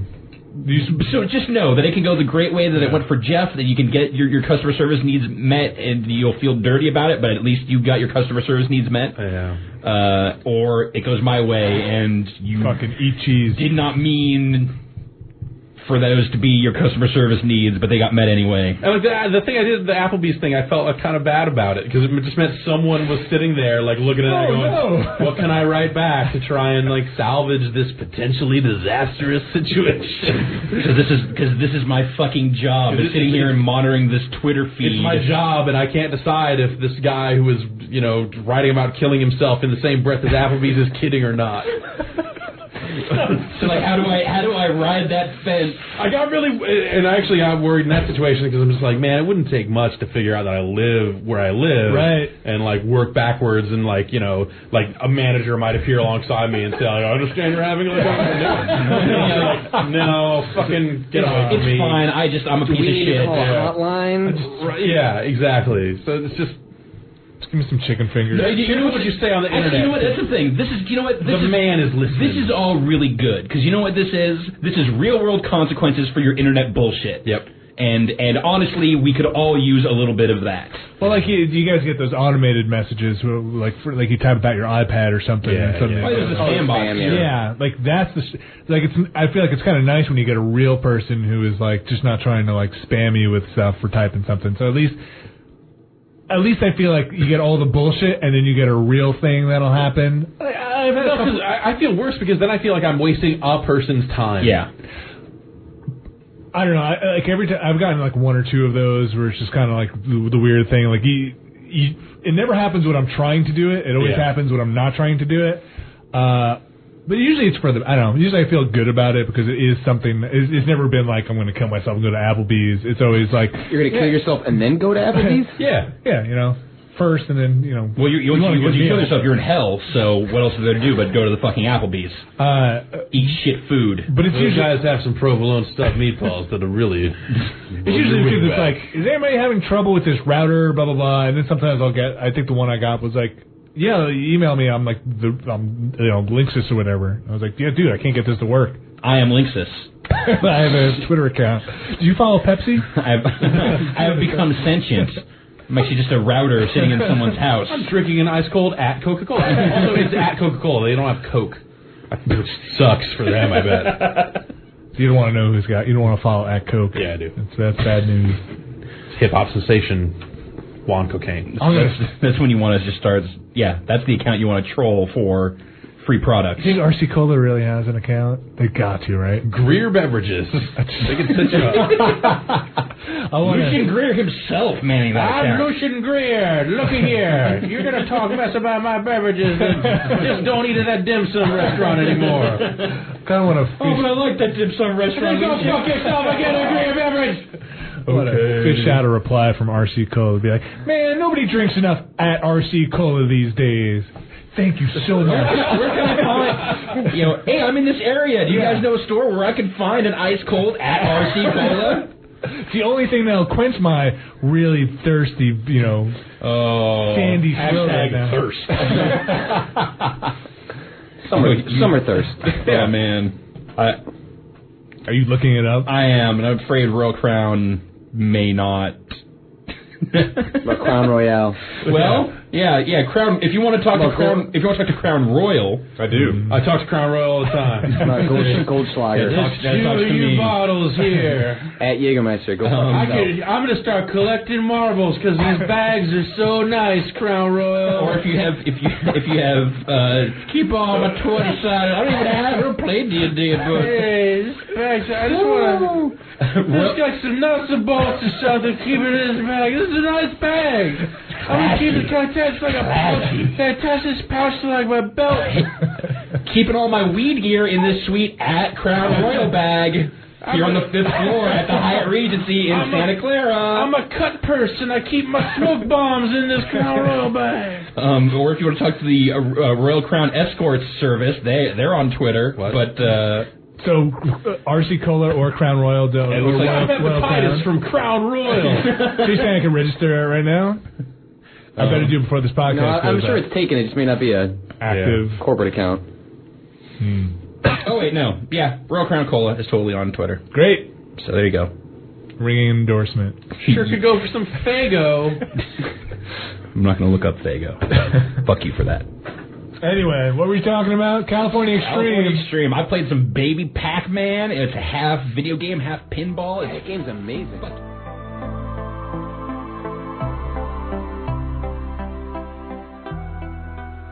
Hey everybody, I'm coming to you live, not live, from a hotel room in Mongolia, which is pretty weird, but I think is illustrative of what I loved the most about working for Giant Bomb for 7 years. It's hard to believe that I worked there for that long, and it's hard to believe that Giant Bomb is turning 10. I loved working at Giant Bomb, and I think the thing that stands out to me the most is that from the moment I started there, shipping T-shirts, I felt that anything was possible, that we could do whatever we wanted, really. You know, whether that means, hey, we're going to play Persona 4 from start to finish, or I'd like to do a video where I just eat red vines for 15 minutes.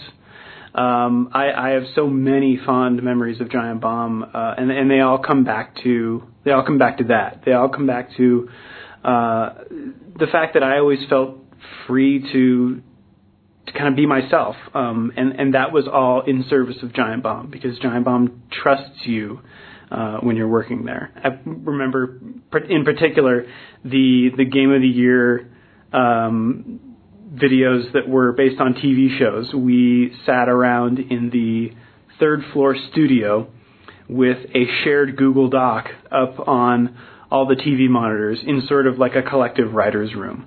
And we were all just trying to make each other laugh with, typing in lines in the script. And that collaborative nature that expressed itself in actually a lot in when we were traveling, whether that was for E3, which, was grueling, but we were very proud of what we did there, or in Iceland with Patrick. The fact that we were able to be ourselves, but had this sort of sixth sense about what Giant Bomb was and what Giant Bomb needed, just speaks to how special a place it was, that it could accommodate all of those different personalities in a way that was really fun to work at. I feel very thankful to have worked there. I love being able to watch it as a fan now, and I wish those goofballs another great 10 years. Sucker. Oh no! What will I do? Not play Kingdom Hearts 3DS. Oh God, or, no! Excuse me, 3DD? It's Dream Drop Distance. Oh, well, you puzzle that out. I'm over here wishing death upon myself because I cannot enjoy the Kingdom Hearts game as much as I would like. What will I do? I think you're enjoying the Kingdom Hearts game exactly as much as you would like to. Yeah. Yeah, that's it. That's what enjoyment sounds like. God, that's why you came. Pure pleasure. That's what that sounds like. I want to ride Dumbo. He was saying it all week. Yeah. I want to ride Dumbo. So it's coming out of his mouth. That's why I brought him here. We were at California Extreme. I was just pulling him along on a leash. And he was just shouting that like every 20 seconds or so. The waitress, just everybody. Jeff, we know. You're going to see Dumbo real soon. I want to ride Dumbo. You got to go. Right after we go to the Bennigan's, honey, we're going to go see Dumbo. You take him. No, I had him all weekend. You take him. I had him all weekend. This was your fucking accident. I just want to ride. You said you were going to support me in this. You knew what I wanted to do. Well, you have a responsibility, sir, to this child. You had to get him the fucking Dumbo lamp. Dumbo! What child doesn't love? Can a child just innocently have a dream about flying elephants without you sullying it? Me? You. I love Dumbo. If there's an elephant I love, it's Babar. But if there's two elephants I love... Probably. Babar, number one with the bullet. Right. Shooting up the charts. Wealthy elephants. Got that Babar, son. Well, Brad, Babar featuring Snoop Lion. That's right, Snoop Lion up in here. Brad didn't think that Snoop Lion was real as of like earlier today. Snoop Lion is the realest. I could not believe He was like, real. this is a joke, right? This isn't for like, nope. I went to Twitter search to verify. Snoop Lion is all he, too real. He did not rename his original Snoop Dogg account on Twitter. He just created it. Because he doesn't know how. Wait, I don't think I know what Snoop Lion is. Snoop Dogg changed his name to Snoop Lion and is putting out a reggae album. That's not real. That's what I said. That information does not filter to the back of the bus. That's as real as, I don't play back his name being Snoop Dogg. No. Because now he's changing it to Snoop some other animal. It was Snoop Doggy Dog. Lion has a relevance. Did he ever officially change that? In reggae. He changed it from Snoop Doggy Dog to Snoop Dogg. Okay. I'd say the Dog Father, I think he's not even Snoop Doggy Dog at that point. No, that was the last. Was that the final Snoop Doggy Dog? It was because of it was a contractual thing, I think, because of the Death Row stuff. So the Dog Father was a Death Row release. Yes, it was. No Limit Top Dog, a fine record. It's got that one. It has that one. It's got that one. Yeah, and then the rest are all the Beats by the Pound, fucking Master P bullshit. Yeah. Terrible. What a dark period. Yeah. But Master P taught Snoop Dogg how to be a businessman, and then, once he came out of the Limit era, with the last meal. When you see the tank rolling, what do you do? I'd say, I forget. I don't even know. Throw up the dub? It's pretty cool. Wow. It's pretty cool they got that tank.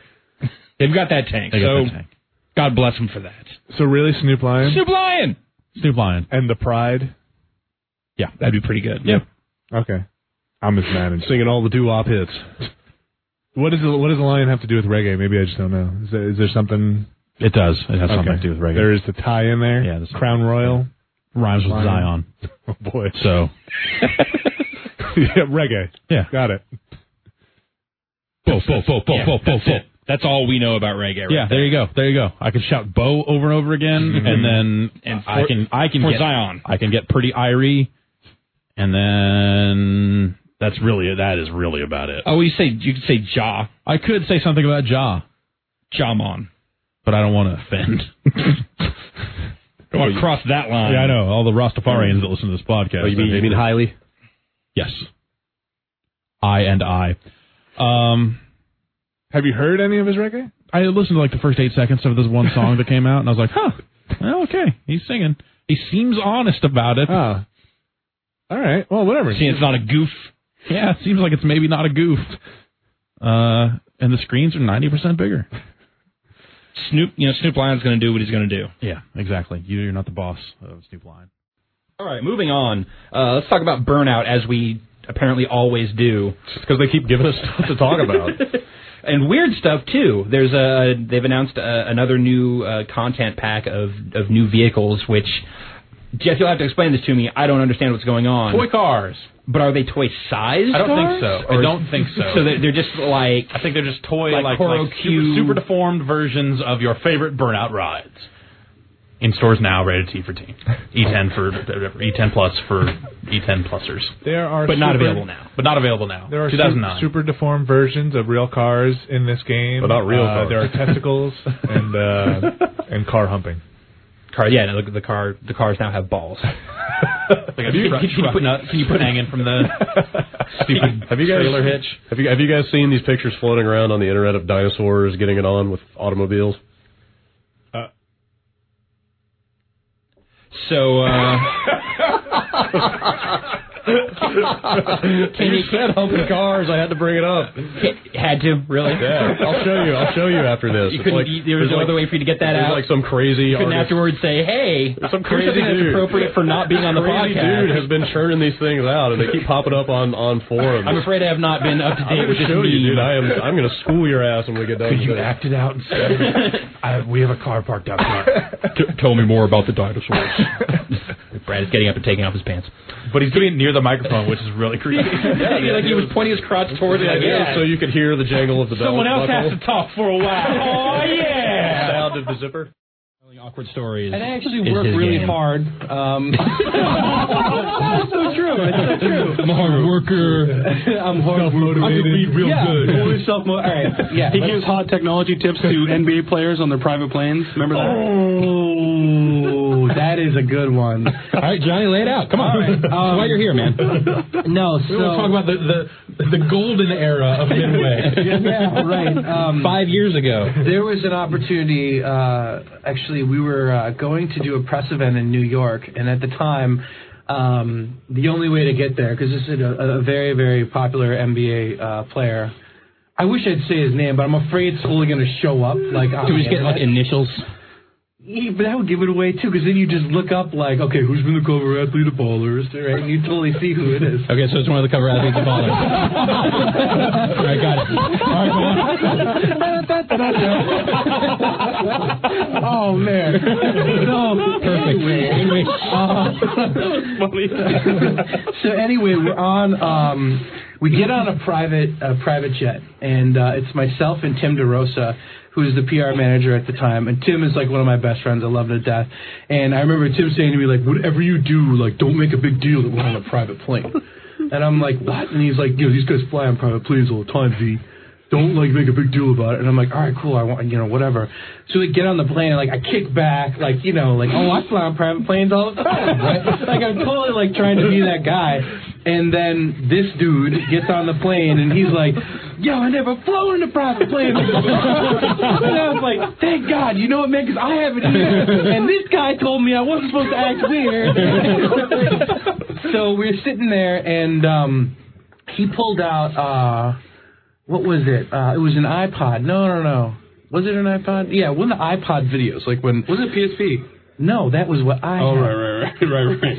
And so he pulls it out, and he's sitting there, and he's looking at it. I'm like, what are you watching? He's like, just some rap videos. I'm like, that's cool. I'm like, what everyone has now, though, is this. And I, like, turn on my PSP, and he's like, yeah, I've seen a PSP. Rip plays it all the time. Oh.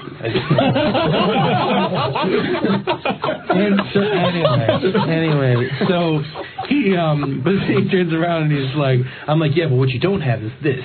And I had flipped on, and I had, like, my internal memory card. Sure. And it's like, what was PSP good for about 3 years ago? Hardcore pornography. Exactly. And so I, like, flip it over, I'm like, Johnny Portsworth, I saw the story coming about a mile away. And so I was like, check this out. And I gave it to him. He's like, damn, I love white girls. And so he like, gave me $100. He's like, yo, send me one of those memory cards. And so, like, I went back, and I was like, oh, my God, it's an amazing flight. Like, we did this, we totally hit it off. Like, we were laughing so hard. Like, give me $100 to get him a card and, like, send him some porn. And I was like, are you serious? And he's like, make sure you send it to me in a nondescript envelope, though, because my wife will see it and want to know, like, what's on it. And I'm like, okay, whatever. And so, like, then I went back to, like, Adam and Craig Kuyava and our buddy Steve Rose and a couple other people at Midway. I was like, can't believe it. So we loaded it up. But at the end of it, I put one choice little terrible video, which was that video, Mr. Hands Finally Fulfilled. Okay, yeah. Yeah, you know what I'm talking about? Yeah. Right. So, God. Needless to say, I never heard back from that dude. It was probably like, oh, my God, this dude is insane.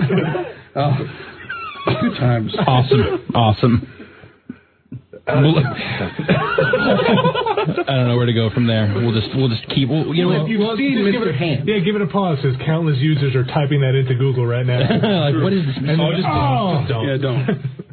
Hi, folks. My name is Dan, and I work at GiantBomb.com. I've been on a bunch of Giant Bombcasts. I started working there in 2014, and I was on the Bombcast until I moved to New York at the beginning of 2017.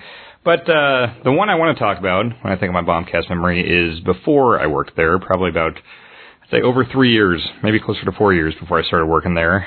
It was E3 2011, and the way this came together is because I had been friends with some of the guys, namely Ryan, Jeff, and Alex, from about 2009 on, and that was all on Twitter. And it kind of came about because Ryan and Jeff specifically just gave me boatloads of shit about liking Waluigi, because I was always tweeting about how much I liked Waluigi and everything. they wound up finding me through like Game Informer stuff and everything. So we all followed each other very early on, and it was mainly just kind of a Twitter thing for several years. I would occasionally see. I think I met Jeff and Ryan at a Konami event where I saw Jeff rap "Nothing But a G Thing," I believe, and then Ryan I met for the first time in 2011 after a couple years of talking on Twitter because he invited me to be on the E3 Bombcast. And I don't think I knew exactly what Giant Bomb did with E3 stuff. I had actually never heard the Bombcast before I went on for the first time. I had just known them from Twitter, and I already knew I liked them a lot, and so I said yes. Like I liked their sense of humor. I liked how they didn't really take things super seriously like a lot of other people in the industry did. So I don't know. I just had a really good feeling about doing a guest spot with those guys. So he invited me to be on. And it seemed very loosey-goosey about, like, the time. Ryan was just kind of like, yeah, I don't know, show up sometime between, like, I don't remember the specific times. It was like 9 and midnight or something. And so I went to a Sonic the Hedgehog, I think it was a 25th anniversary party. Might have been a 20th anniversary party. I can't remember. I guess it would have been 20. Yes, 20. And I was with some Game Informer friends, and I remember talking to Jeff Cork and being really nervous because I was like, I think a lot of people listen to the Bombcast. I hear people talk, very positively about it. So this will probably be higher profile than the stuff we do at Game Informer. So I was super duper nervous about it. Didn't know what I was walking into. Didn't know what the podcast style was like at all. So I just remember drinking a bunch of like blue Sonic the Hedgehog drinks at Club Nokia, which is actually where Jeff and I just did our anime thing at Anime Expo. But anyway, got kind of drunk there, and then I hopped in a cab and headed to the address Ryan gave me. And I don't know what I expected, but it was a house. And I walked in, and it definitely resembled like a house party that happened to have a podcast being recorded in the living room, because it's so not what I expected. It was a bunch of people standing around. They all seemed like they knew each other really well. Lots of people laughing, drinking, and then like these two couches facing each other, and with Ryan kind of at this captain's chair in the middle. And I felt weird even like opening the door, because you open the door and you're right there by an in-progress podcast. And I was like, oh God, no, I hope I didn't fuck up the audio or whatever. But they were like, oh, hey, Dan Reichert's here, and they kept going. And I was like, okay, this seems kind of laid back. But lots of weird stuff. Like somebody told me that it happened to be like Susan Sarandon's son's house that they rented out on like Airbnb or something before I knew what Airbnb was. I opened up the fridge to grab a beer, and there was a camera in there, and I thought that was super weird. It was just completely not at all what I was used to with podcasts. Like I had done podcasts before, primarily just Game Informers, but I'd guested on a few. But they were all kind of like, not button down affairs, but they were kind of like, okay, we're going to stay on topic. We're going to talk about this game. We're going to do this thing. We're not going to be super goofy or whatever. And so I instantly loved the vibe of what was going on in that house. And it was so cool to be able to like chat with a lot of these people in person that 99% of my interaction with had been on Twitter.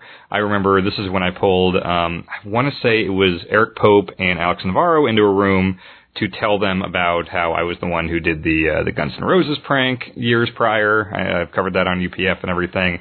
I remember them basically shitting bricks when I told them that, and texting John Drake, and John Drake freaking the fuck out. At that point, I'd been friends with them long enough to where I assumed that would be okay to tell them, but I think they were still kind of mad. But anyway, it was time for me to go on the Bombcast, and I grabbed a couple beers from the fridge. I sat down, had no idea who I was going to be talking with. I remember Jeff and Alex might have been on the same couch as me, and then Patrick was across the way. Maybe Pope as well. And I can't even remember if Patrick and Alex were at Giant Bomb at the time, or if they were still at like Harmonix and MTV or wherever they were. But then Genova Chen sits down on the other side, and I had no idea he was going to be there. And I think this was around the time Journey was starting to be shown and everything. And I thought Journey looked super awesome. I liked Flower. I liked his games. And that's what made it even weirder was that at this point, I'd done a ton of developer interviews. I'd interviewed Miyamoto and Randy Pitchford and Ken Levine and all these like industry figures and everything. But again, it was always in that very like traditional gaming media, like, okay, let's talk about your game. Let's talk about, what's the release date? What features does it have? It was boring. Whereas here we are with Genova Chin and a bunch of yahoos over some beers, and Ryan comes around to me and asks me, like, right off the bat, starts asking me about pranks that I've done. Because I think at that time I maybe had more of a reputation for doing a bunch of pranks and stuff. So I went on this whole story about this prank I did on OkCupid with a bunch of my friends where we, like, lured a bunch of douchebags to this bridge thinking they were going to meet some girl, and they all wore blue shirts, and it was kind of a dicky prank. But I told this story, and Genova Chen, of all people, was, like, fascinated by this, and he kept asking me questions about it, and then he starts talking about OkCupid and his own experience with dating on OkCupid and stuff, and it was just this extremely surreal, weird subject matter, with Genova Chen, of all people, talking about it. And then, so we go through the whole podcast and everything, and I hung around for a little bit afterwards, and Genova Chen came up to me and was just, again, he just kept talking about OkCupid and dating and all this stuff and asking me, like, where I got my inspiration for my pranks and stuff, and it was a real hell of a window into what Giant Bomb could be, and specifically, like, how they did these awesome E3 podcasts, and that, you know, Ryan, and now I know Jeff and Alex and the whole team are great at putting together these really interesting, I guess now we call it like, an interesting couch of guests, but back then it was whatever setup they happened to have, because I wound up doing like 3 of those before I worked at Giant Bomb, and every time it was fascinating. I never knew who I was going to be sitting with. That's the second year is how I met Rich Gallup for the first time. I remember him talking about Fart Cat. The third year was, I remember that was the thing with the butt tumbler thing, if anyone remembers that. I remember being on with, like, Justin McElroy and these people that I had not been able to chat with very much outside of Twitter. So I think Giant Bomb does something really special in bringing together such unique, there's a lot of unique figures in the industry, but I think the key is bringing them together and seeing them interact in really weird ways that you wouldn't expect. And I think that's why those E3 podcasts to this day are always so fascinating to me. You know, we do the editor check-in stuff at E3 now, but, you know, even when we're not, I'm typically, like, sitting in that room, or I'm in the green room and just kind of, like, seeing the variety of people that, you know, we consider friends of the site, and seeing them interact with each other. It's really an incredible thing, and I can't think of other sites that do it the way Giant Bomb does it. And so, yeah, I think that speaks to Giant Bomb and the attitude of the Bombcast and the team and everything. You know, it's something where when I was finally brought on, I had more of an idea of what I was walking into, and I was honored. I was absolutely honored and nervous and excited about joining. And you know, for all the years that I was on the Bombcast, I had an amazing time. And now with the Beastcast, it's been great going forward. So here's hoping for a bunch more years. It's been great. Thursday, so yes, be sure to come back, you know, every day, of course, because it's Giant Bomb, but be sure to come back this Thursday, 4 p.m. Pacific Daylight Time. If another person asks me, what time is that in my time zone? Google it.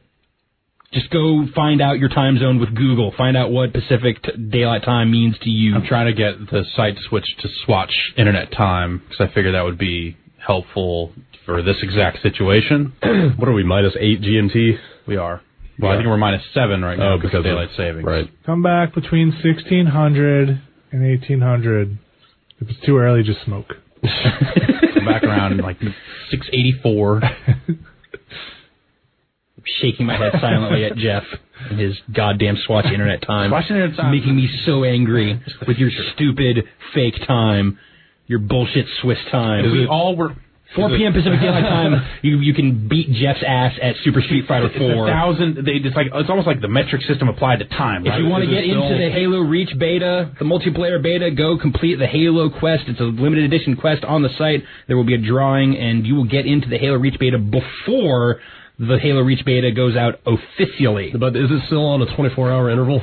That's going to do it for the Giant Bombcast. But it's like, so thanks for listening. There's no time zones. It's the same time. Next week. Right. So 000 is midnight is Dude, keep talking. And Phantasy Star Online for the Dreamcast used it.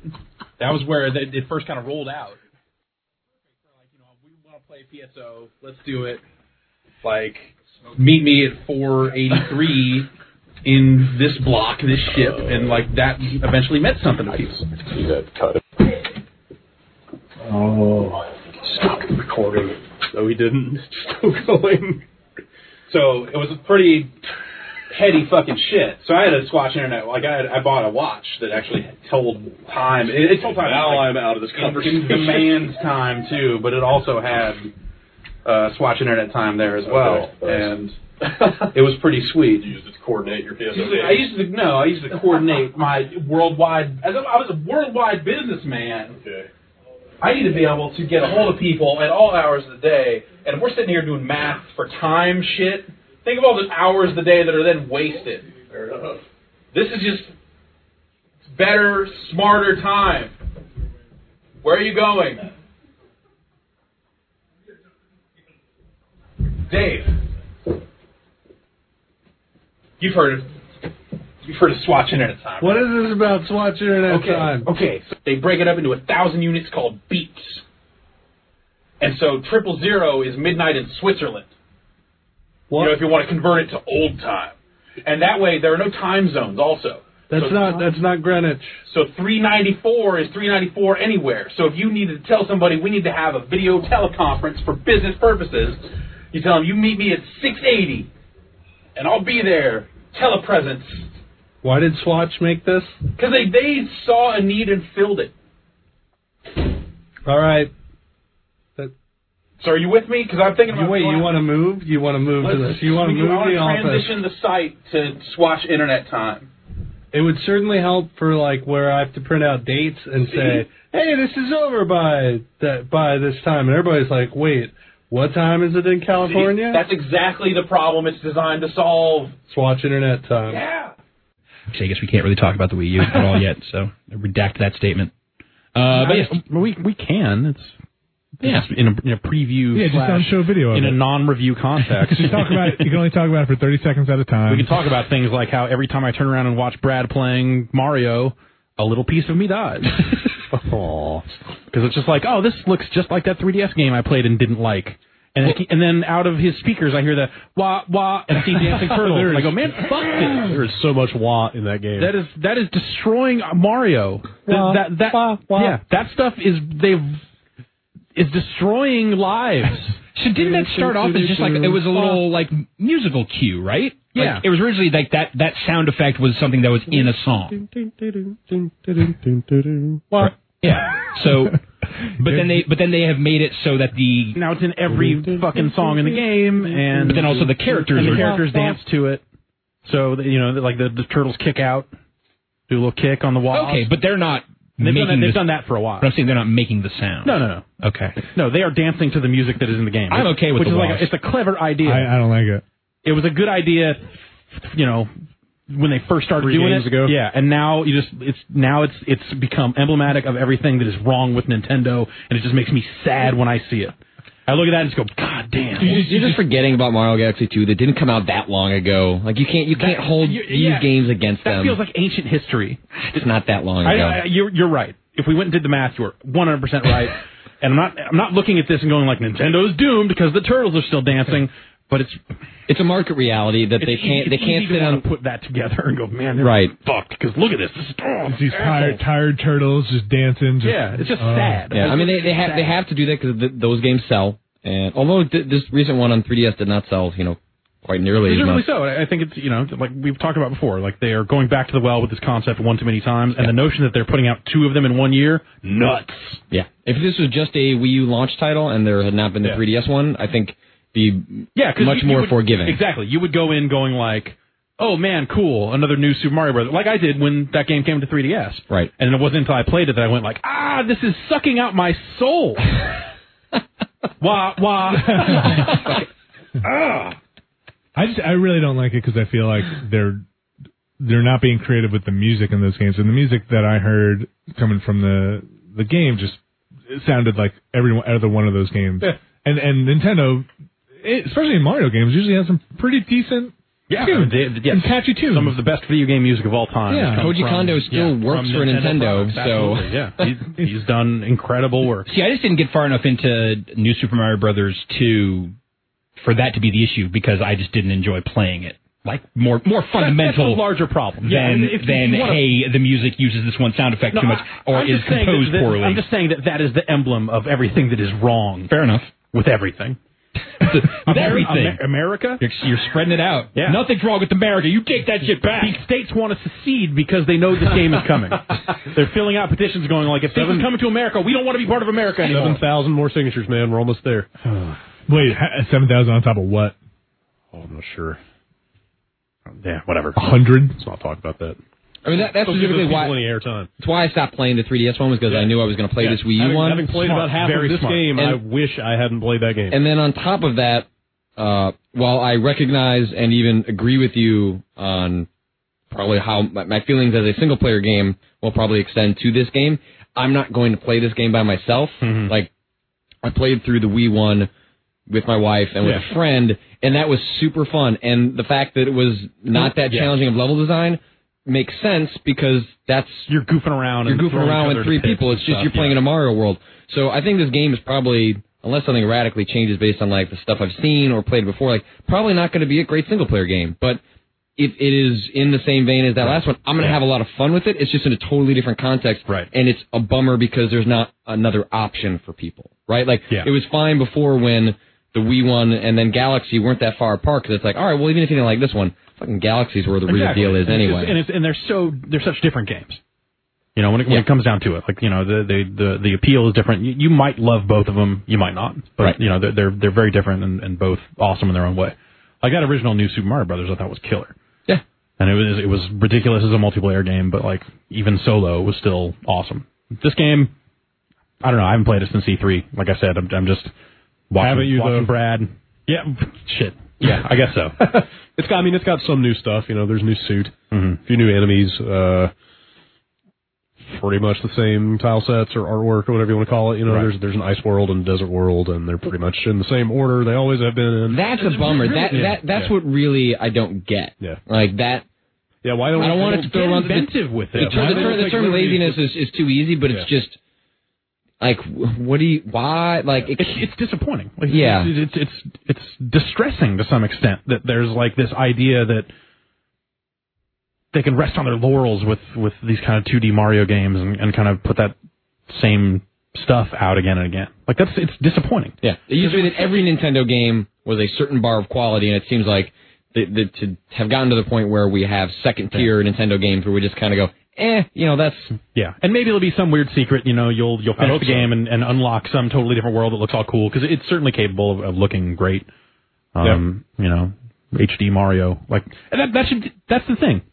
When I say to you, HD 2D Mario, the reaction would be like, fucking yeah, let's go. Right. Instead it's just like, yeah. Wah, wah.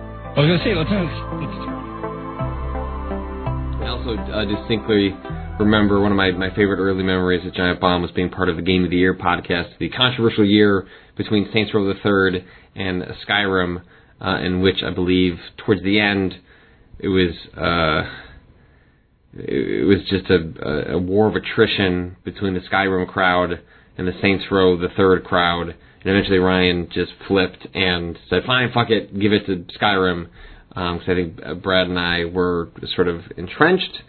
I think Vinny was agnostic. I think Jeff and Ryan were on the Saints Row side. I think Alex was writing for Screened at the time, so he was not technically part of that. I think my memory is serving me correct there. Anyway, like beyond that, which in retrospect we probably chose wrongly, so I think Saints Row the Third probably deserved that word over Skyrim. So I'm sorry. But at the end, joining Giant Bomb, being part of Giant Bomb has been one of the greatest joys of my life. I made so many wonderful lifelong friends there. But it was a rocky start. I was the first outsider to come in there. I was new to the GameSpot verse. I was not someone that had made appearances on any of the work they had done over there. I worked over at 1UP, which was in a lot of ways a rival to GameSpot, even if in terms of size it was not really comparable. But all the same, I'd always felt very welcome by the staff. I mean, they hired me, but it was a really bumpy road. I mean, for a lot of my time at Giant Bomb, it was a bumpy road with parts of the audience. But especially early on, I had not been used to being under the spotlight that I had not been used to having that sort of scrutiny on everything I said or did or wrote. And there was this moment at the end of the podcast where, like, as Ryan was signing off and bringing things to a close, that like he turned to me and said how appreciative he was for the work I'd done, for being part of the website, and that like the Giant Bomb had been, become a better place because of my involvement. And I remember being taken very aback at the time. Not that he had a reason to give me warning about that, but it was such a heartfelt, touching thing, and it was so Ryan. It breaks my heart that there are people who now read or listen or watch Giant Bomb and never had a chance to really be part of the Ryan Davis experience. But he was as nice a man in person as he was charming and gregarious in the videos and podcasts and articles that he wrote. He was a great writer. Go back and read his XCOM review that he did for the site. He was a very good writer in addition to all the other amazing things he did. But it was just, it meant the world to me because not only was he speaking it to Giant Bomb's audience as someone who was such an authority figure for that community, but just to have the words said out loud, like it meant a lot to me, and it always has, and I was deeply appreciative that he took a couple minutes out of his time in such a public venue, part of the Game of the Year podcast, one of the signature things that Giant Bomb does, to just say something to me, and I'll always be thankful for that. Okay, this story I definitely don't think I've told this publicly, but I feel like it's deeply funny. And Brad, you're one of my really, really good friends, and so it's funny. It's a funny story. It's a funny story. I came back after I moved to Chicago to record one of the Game of the Year podcasts. I think it was the year before I left, and it happened to coincide with the CBS Christmas party, holiday. It was a holiday, yeah, because I came back in December. Holiday party, and this is long after they rented out places and got tons of food and really went all out. Instead, they just barricaded one of the floors of the building, got a bunch of booze, got a bunch of food, and then just said, "Have fun, I guess." And Vinny was also. Has Vinny moved at that point?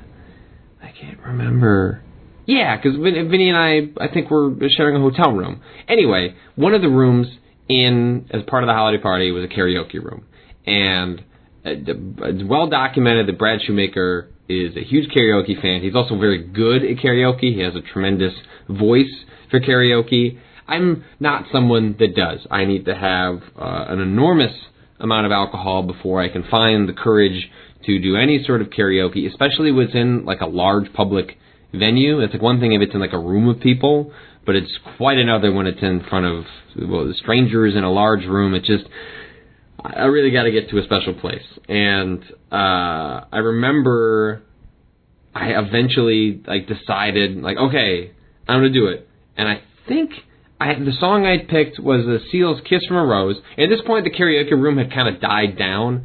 It was Brad and Alexis and Vinny and it was a handful of people. It was maybe 10 people. And I think I picked Seals' "Kiss from a Rose."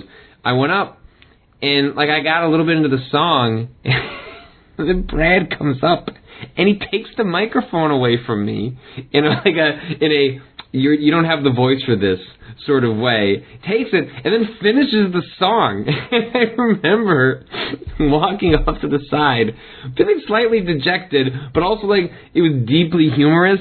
So drunk Brad, came up to me and said, no, hold on, let me do this song justice. And then took the mic from me. I remember walking aside, whispering to Vinny, did that just happen? Did he just, mid-song take it away from me and then just finish the song himself? Arguably better, and yet, is that what just happened? And we're just cackling at each other because it was I don't want to say it was a very Brad Shoemaker thing to do because he's just such a very nice, genuine person. It was just such a funny thing to. It was funny because it was out of character, I guess is the way I would put it. And then the next day, so we had to record either Game of the Year videos or podcasts, despite the fact that we all stayed out late having too much to drink at this holiday party. I was in pretty early. I think like Vinny and I walked over, and I'm sitting at my desk, or like makeshift desk, because I'd moved.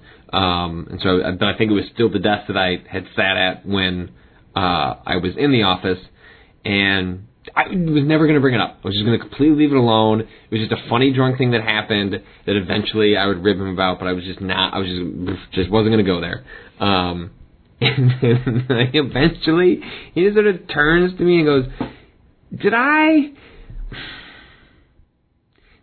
take the microphone from you last night while you were singing a song? And he said it in such a... He felt so guilty. He felt so bad. There was so much shame in his voice as he was telling the story. And I looked at him and I said, yes, you did. You were forgiven. It was extremely funny. I am not offended. You did the song better than I was. We all been drinking. It was extremely funny. And he said he was sorry, and I just laughed. And I still laugh. It still makes me laugh now, but still just smile on my face. Brad Shoemaker. Oh, Brad Shoemaker. Man, you know what, though? What? This probably doesn't fit with your non-toxic ideas, though, but last time bathrooms had to be cleaned around my place. Because I was going to stab somebody. My roommate went out and he bought a bunch of Zepp cleaning products. There's like Zepp is a company, they do industrial grade stuff. Like my parents, my parents' tire shop, they got Zepp hand wash and shit. You know, stuff like you're working on cars. Here's this stuff. Not like Gojo. We sell it to you in big things. Yeah, sort of like Gojo. Okay, you need some Gojo. You need some lava. I like Gojo. Gojo's good stuff. And it was just this thick blue paste and thick blue liquid, and it's just it. The bathroom was a war zone. Not my bathroom. I kept my bathroom in reasonable working order. That hall bathroom was fucked up. The hall bathroom was like... It was fucked up. It was real fucked up. Yeah. As one of the most fucked up bathrooms I've seen. Totally, yeah. Totally. Like in a way that I've never seen a bathroom fucked up. It's unbelievable. Like, it is unbelievable how insane... So I'm going to out him. We haven't talked about this before. Jeff's roommate, fake tans, spray tans. Yeah. Professionally. I don't know I don't know how much of that he's doing. Well, whatever. He got in that car wreck and all that other stuff. But this was at the peak of that. Yes. Yep. And so is when this was at its worst. So yeah, you know the spray tan stuff. It gets all over you, and then I guess it also gets all over fucking everything because it was just like the walls of this bathroom. Every surface, like everything was this color. Was bronze. It wasn't like an outline of him. No. No. It was everything. Just the bathtub shower combo. So I don't know if he was like touching up in the bathroom or whatever, but just touching something in the bathroom. But like so the tub, the walls of the stall, the sink, the floor, the wall, everything. Yeah, there's that. There's like, hair products being used in there that were also coloring the entire place. It was just basically... And then there's also like, you bring towels into the bathroom, so then you get like, a little bit of the just little particles, little pieces of towel, little fluff, that layer of fluff that'll appear and stick to everything. All right. And just, I'm relatively busy, so I didn't pay super close attention to it until it got super bad. And it's like, well, I'm not going to clean it because it's not my problem. I'm going to keep hammering this dude until he cleans it, and he just never did for a good long time. And finally, I was like, look, motherfucker. Anyway. So did that stuff work? Yeah, absolutely. Oh, wow, like, really? Cut through that shit. Oh, no. It was shit that I just thought was like, this I need to permanently seal this room. Yeah. And it actually cut through all that stuff like relatively easily. Highly toxic. Wildly. Jeff, I don't know for sure. I don't know. I assume it must be for what it did to that bathroom. For the other chemicals that it was fighting and winning. Right. Look, anything that good has to be bad for you. Exactly. It's got to just... Right. It curls up the tails on every single sperm, just all the way up. Just swimming in circles. Yeah, not even. Just dead. Yeah. Yeah, I was kind of going the other way on that. Right. It kind of makes you worry because you're like, is this stuff even worth it now? But, did some research. People saying, okay. Sure. I think it becomes a matter of, like, how much elbow grease are you willing to put in to cut through this dirt? Well, whatever. I'm sure your bathroom is also not as bad as but also hellhole. Every single, like, professional housekeeper I've ever known has their own setup. They're like, everyone swears by, like, no, I use this, and this, and fucking I use it at every single house, and it works awesome all the time. Just Tarnex on everything. And everyone's got their own set. Everyone has their own, like, 3 or 4 things. And I don't, and that's what I wanted to buy. So you're trying to figure out what your 3 or 4 things are. I wanted like the little blue caddy with like the brushes and bottles in it, and be like, this is for the sink, this is for the shower, this is for the floor, this is for like the sliding part of the doors on the shower, that little metal groove that collects the world's grossest shit in it. Like, use this to clean that. Oh, here's a tool for that. Great. Because my problem with cleaning that stuff is you wipe it with like a paper towel or a sponge or something. Now it's all just on there. All right. And where's that go? Wash down the sink. Hope But for the best. then your sink gets clogged up because all that crap collects And in then there. unclog your sink. And then you got to use a snake, and then I don't like the process. Yeah, it's terrible. So I can't wait till you buy a house. Yeah, it's gonna be awesome. Yeah, because then it is all your fucking problem. Because then that problem extends to everything. Yeah, I've got 2 holes in my wall that I'm just having fixed.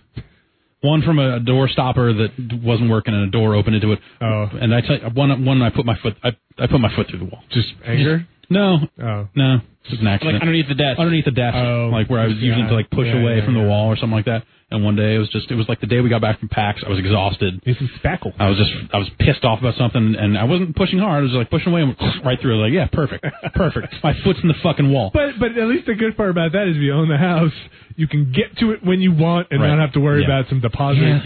That kind of piles up. It turns out. Exactly. Then all of a sudden you've got like I'll deal with that later. You'd never deal with it. It's fucking nuts. The accountability's gone. Yeah, because you're just like.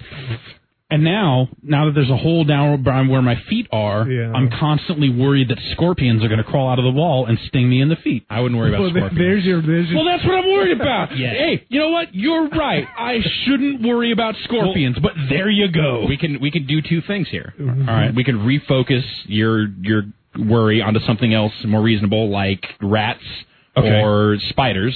All right, which I'm sure underneath your house is just a teeming colony of both. It's spider rats at this point. The spiders are fucking the rats and vice versa. And what if there's a whole that little troll thing from Cat's Eye? Could be that too. He's leading all of the my very brief rodent problem has been dealt with for a good long time, and I'm hoping when the rain starts up again, it will not start up again. Then we strike option 1. Option 2 is we introduce scorpions into your house and validate the fear. Say yeah. So yeah, you should be scared because there's fucking scorpions under your house now. Fuck that. And he goes, get over here! My feet! No! These are the only solutions that I know of to these problems, so... Spackle? You guys are the better, give us a call. And we start taking calls? The webbing? Straight out. 1550. 357-1550. 415. I want a bathroom with a drain on the floor. And then I just want to close the door, and I want steam and water jets to just melt everything and drain it down on the floor. And there's a bathroom in an apartment in Japan I was in. It was not too far off from that, where once you walked in, like everything in there was the shower stall, basically. Oh, yeah, and you just shower in the middle of and the sink was there, and just everything was all right. Water goes on the floor and out into the world. Shit, shower, and shave. Yep, just shit right in that drain. Squat. Smash it down with your foot. Who's next on the phone line? Hey, what's up? It's Tobias calling from the Scorpions. All right, Tobias, you want to hear the Scorpions? Yeah, Scorpions. Rock me like a hurricane, baby. Do it for all the guys down here at Ted's Auto. All right, Tobias, Ted's Auto. Thanks for giving us a call. Who's the station you love? Classic rock gets you the most every day. K-Sheet. Brought to you by Zap. Zep. Please. Like Zeppo. I'm going to get the lead out. Brought to you by Zep. Think about it. No, just 1 P. 1 P. Yeah, I would have thought 2 Ps. Yeah, I would have thought 2 Ps. I'm glad we clarified. We're just getting all sorts of good brand recommendations. Not at all video game related brand recommendations. I really like things that clean. Like, I like the restoration process. Yeah, I do too. I just hate doing it. Yeah. Like if I like the fact that you can do it. Uh-huh. And I usually get as far as like, oh yeah, I think I could do this. And then don't? And then I stop. Totally. Yeah. Like, oh, I got far enough to prove myself this could be done. My favorite thing is is not just cleaning supplies, but like non-traditional uses.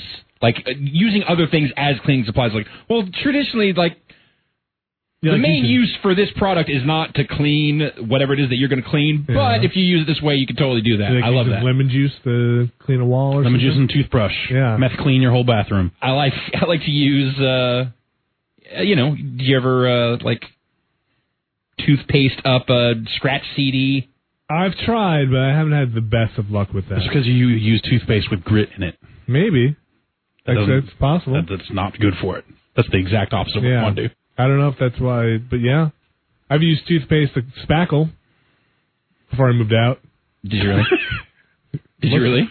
It's white. Did you really? Looks fine, yeah. Did you really? Just cover up those pinholes. Would that actually, for a walkthrough? For a little quick fix?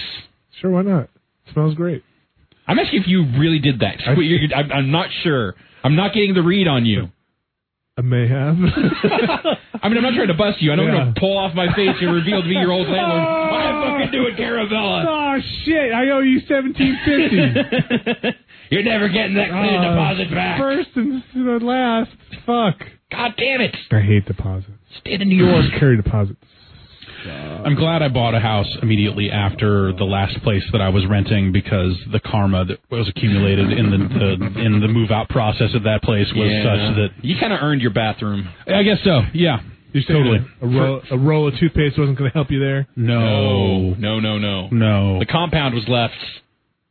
I'm sure I must have told poorly. I must have told that story on this podcast. Wasn't that house going to get torn down? That was supposed to get torn down, but there are people living there. Behind the goddamn, what is it, the Lowe's? Yeah, the Lowe's. But it was a lot when you were living there? It was it was an empty lot that they were eventually going to build a Lowe's on, and the theory was that they were going to tear down these houses back here. Right. But they did both. Well, that's because there was also, that was supposed to be the start of, a bigger housing development that kind of never took off, so there's, 4 rows of houses Have you been up there. there. I've driven up the dirt road to the place a couple of times. It's acted like, this is not the place we're supposed to go. You couldn't really tell from the outside what had been done, but I did see that they had a dog, and I felt really bad because of this just broken glass emanating from that place, just 50 yards in any direction of just busted beer bottles and windows and just hidden in the dirt. Yeah, just all the golf balls that got stolen and driven into the fields and stuff. It was great living in the middle of nowhere because it just got full on Fight Club at night. Yeah, and that was pretty great. But when we were moving out, so there were college girls that lived there before, and they all left their stuff there. 4 college girls. As I was moving in, they were, slowly starting to graduate. Left it. Like couches, busted TVs. The garage was just full of papers and, college papers and stuff and all this sort of stuff. So, when it came time to actually move out and try to get the deposit back, we just stuffed everything in the crawl space under the house and then glued the crawl space shut. What? Really? Yeah. Glued it? Glued, no one was getting in there unless they really wanted to see what was under the house. Do you think the guy just wouldn't go through the effort? He knew the crawl space. I don't think anyone would think. Well, it was a property management company, so it wasn't a guy. Okay. That makes a larger company where they would just go and do the walkthrough. This must have always been sealed. Yeah, we got our full deposit back. Nice. That's fraudulent. That's straight up fraud. Well, it's how much there was a hole in the wall that was left. It was it was less than a foot off the ground, but the hole was created by someone's head because they passed out in just the right angle to just teeter over and boom, head first into the wall. And then weren't there a lot of mismatched doors?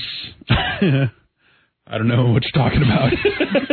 But the doors certainly didn't break into any of the abandoned houses in the area and take doors out of there to replace the doors we busted.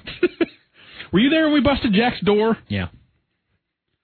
Jack locked himself out of his room, and we decided the only way to get in was to someone hold the doorknob really tightly, and then 6 dudes line up behind him, and everyone push it once. Wow.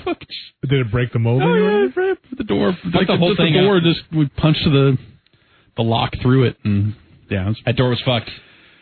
And you can't just take another door. No, you cannot. We learned that the hard way. You mean different sizes? Yeah. Well, they all hang specifically. They're cut for that space. Well, sometimes it's standard doors. Someone's peeking in. Yeah. He's like, a fucking door. Guys trying to get in. I know you guys. We're talking about busting these doors here. Yeah. So I think in order to have gotten everything into the crawl space, that's a fair amount of work, I bet. Oh, yeah. Yeah. But less than actually properly disposing of it. Yeah. Well, if that crawl space were a dumpster, it would have been okay. Yeah, maybe. It's even like a couch. Couches were going to be left in the houses across the dirt road and the abandoned houses on the other side and stuff. It's classy, generally speaking. Sounds like a good area. Anyway, yeah. Thinking back on that, I say that your awful spray tan bathroom. So this is what I get for that. So that bathroom wound up coming together. It's into a way that you're like, this is a nice looking bathroom. Once it was done, it looked fan-fucking-tastic. Wow. For about a week, and I'm sure it's just now back on its descent to madness. That's great. It was acceptable. I like that. It didn't look like, oh man, I'm never going to be able to get insurance on this house again because it's molded. It didn't look like that anymore. You think there was mold in there? No. It was just, you couldn't tell. It's just like, these walls are so bad, who knows what it is. I don't want to stand in here and breathe, that's for sure. You want to talk about video games? Yes. You want to talk about Iron Brigade for the PC? Sure. Yeah, okay. Yeah. Iron Brigade's coming to the PC. Hey everyone, Jason here. Just a quick story about the Bombcast. It's kind of a painful one. Don't normally like to talk about these sorts of things, but it's certainly something that stands out to me. One day, I was not feeling the best. This is in a time when it was after Drew had left us. He's not dead. He's just doing his own thing. And before Jan had come on board, God bless Jan. And I was feeling the stress. And I think I gave myself an ulcer or something. But we were setting up for the Bombcast one day, and like I said, I wasn't really feeling that great. Like I was having some, stomach pains. It was not fun, but show must go on. Anyway, I'm setting up cameras and stuff, getting everybody framed, doing mic checks and stuff, when I felt this excruciating pain in my abdomen. As it turns out, I was passing a kidney stone literally minutes before we started the show. And I just hunkered down, man, and you just have to go through it. Like I said, the show must go on. I tend to take my job a little seriously sometimes, and maybe this was a little too serious. But at the same time, I know how incredibly important this show is.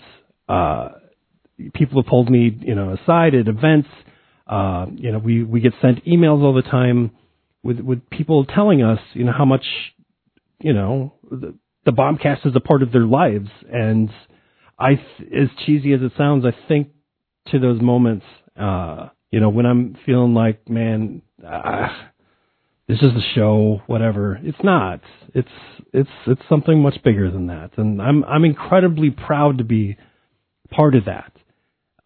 Very humbled to be, with these people and, being able to, just talk in front of this many people. It's an amazing experience. Like I said, I sometimes take my job a little too seriously, but I think this is one of those moments or one of those situations where it calls for it. I'm incredibly proud to be part of, making this happen. It's a very cool experience. And then they get free travel points. It's a great idea. Fuck coins. Fuck them. I don't like coins. Fuck them. Get rid of them. I got in a crazy argument with someone not a couple weeks ago about pennies, about fuck pennies. He's all, no, you need pennies. I'm like, no. What do you need pennies for? The fuck do you need pennies for? If we don't have pennies, then you're just giving all those merchants a free pass to extra money. It's just makes the smallest denomination that's slightly bigger, but not in a way that is significant in any way. But then at that point, you're like, let's get rid of nickels too. Okay. If you keep getting rid of the one, don't you just make the next thing the one? No, it's not like they don't always. There's not it's not in regular circulation, I don't believe, but like a 1 peso coin, like that's not worth anything. Like their actual functional money doesn't go that small, and there's no reason for it to. Saying the inflation has killed the penny? Yeah. And also pennies cost more than they're worth to make, so that's like the number one thing of fuck pennies. So shouldn't you invest in pennies? Pennies are like you should do is get pennies and then salvage them. Right, melt them down, make a giant although penny. even that's hard because it's coated and all this shit. Giant copper ball. It's like 1.3 cents to make a penny. So it's worth more. Your penny is worth more than... It's worth more than its face value, but you can't get more than a penny's worth out of a penny because it's a penny. Not right now. Fuck pennies. After the apocalypse, pennies will be worth $1. They're like cockroaches. Pennies will still be around. Yes, a penny is worth a cockroach right now. Is there copper in a penny still? There's a little coating of copper in there. Mostly zinc or something? Yeah, it's mostly zinc.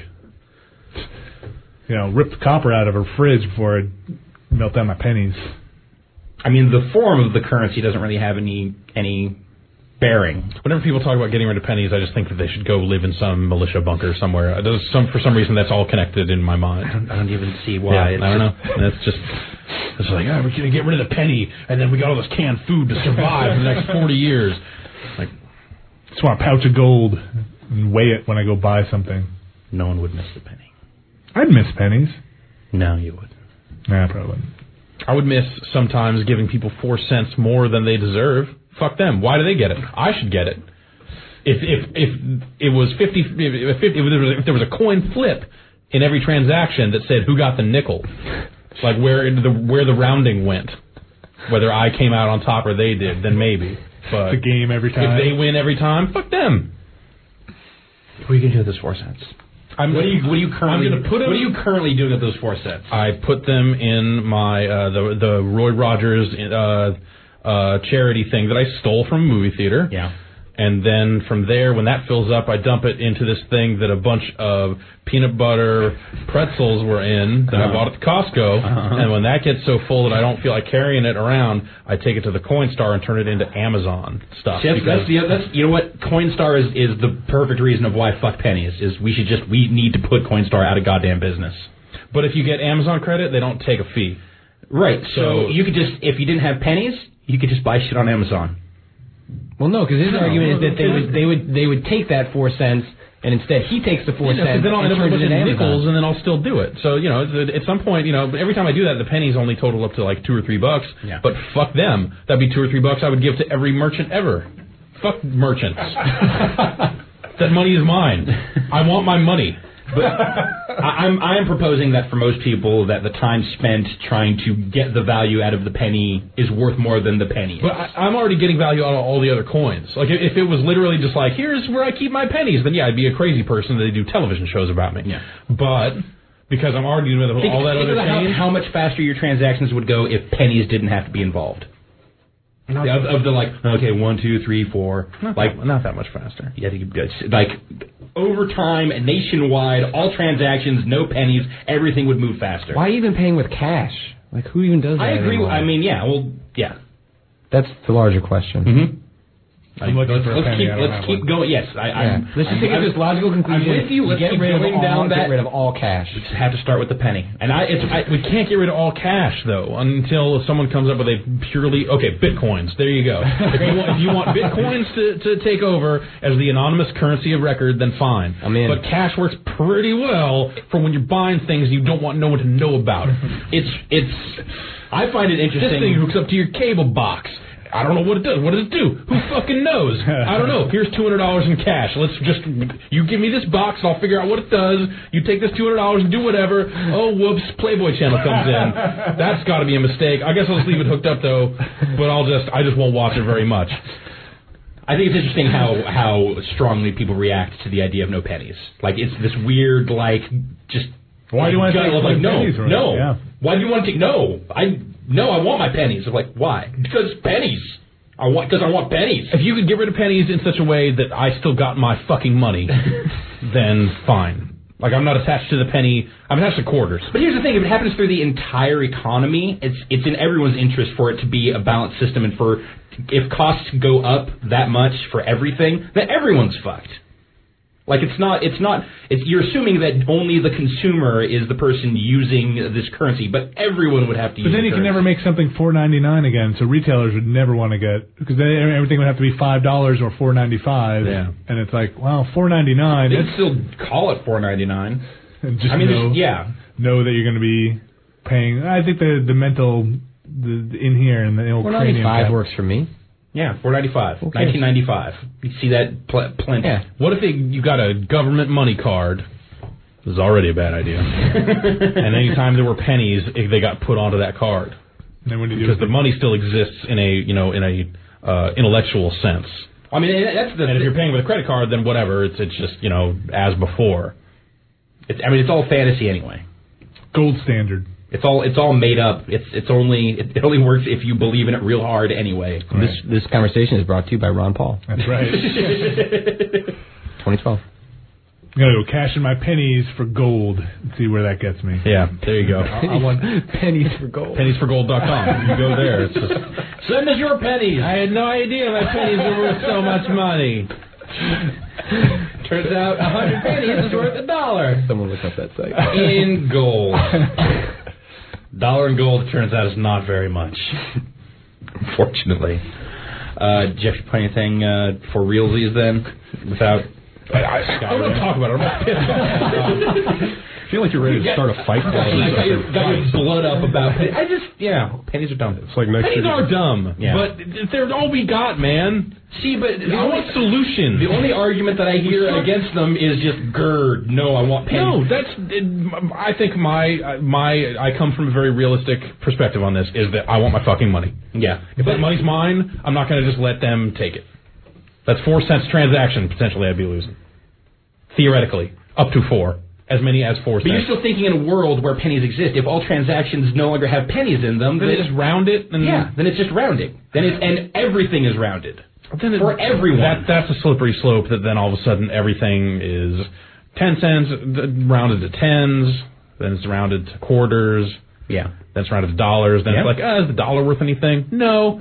Then all of a sudden, that leads to a $1 trillion bill being out in circulation, and no one wants that. I mean, what do you do when their taxation and interest rates? The thing is the premise that the currency itself would lead to inflation is the thing that I can't buy. That's the part where it loses for me. Is because we barely deal with like bills or coins anyway. I think even the concept of numbers, you can't just eliminate 1 through 4 in every single transaction that happens around the world. Well, I mean, as soon as you've got an interest or a tax rate, a fraction of a percent. When you pay for gas, they are charging you fractions of cents and rounding anyway. That's happening. And so, yes, that stuff could go on forever. That's why I siphon all my gas out of my neighbor's gas tank. So you just lop it off at the point where it's no longer relevant. Brad, how's your bunker? How's your bug out bag? I got my MREs and my crank powered radio, so you've got your Confederate money. I'm getting there. It's the only stuff that's going to be any good. Bottle caps. Got a jar of bottle caps in the closet. Bullets. So I played some Trackmania, and watching people who had no concept of what the internet was or how it actually worked. Or even kind of mocking the fact that they don't know what they're talking look, about. I'm just a simple man here. I don't understand your internet, but I know stealing's wrong. Like, okay. Remember Napster? Yeah. Napster like it was bad. just people with no interest in getting informed and whatever. They're of an age that, they might not be capable of getting informed at this point. But yeah, it could be frustrating to see that of the fate of the future of this technology being in the hands of people. Look at these dumb fucking old white men that don't understand how the world works anymore, but yet are still clinging onto it like it's theirs. They were out of the picture. Like pennies. What am I saying? Clinging onto it like pennies. No, pennies are fun. God damn it. It's just crazy old white man don't understand anymore. I love my pennies. Thank you very much. You guys are making a great crowd. Jeff, does Giant Bomb support SOPA or PIPA? PIPA? PIPA sounds, I don't know. We don't understand PIPO. He understood. We're typically up with PIPA around here. Yeah. Right? What about FIFO? We do not support FIFA. No, FIFO, first in, first out.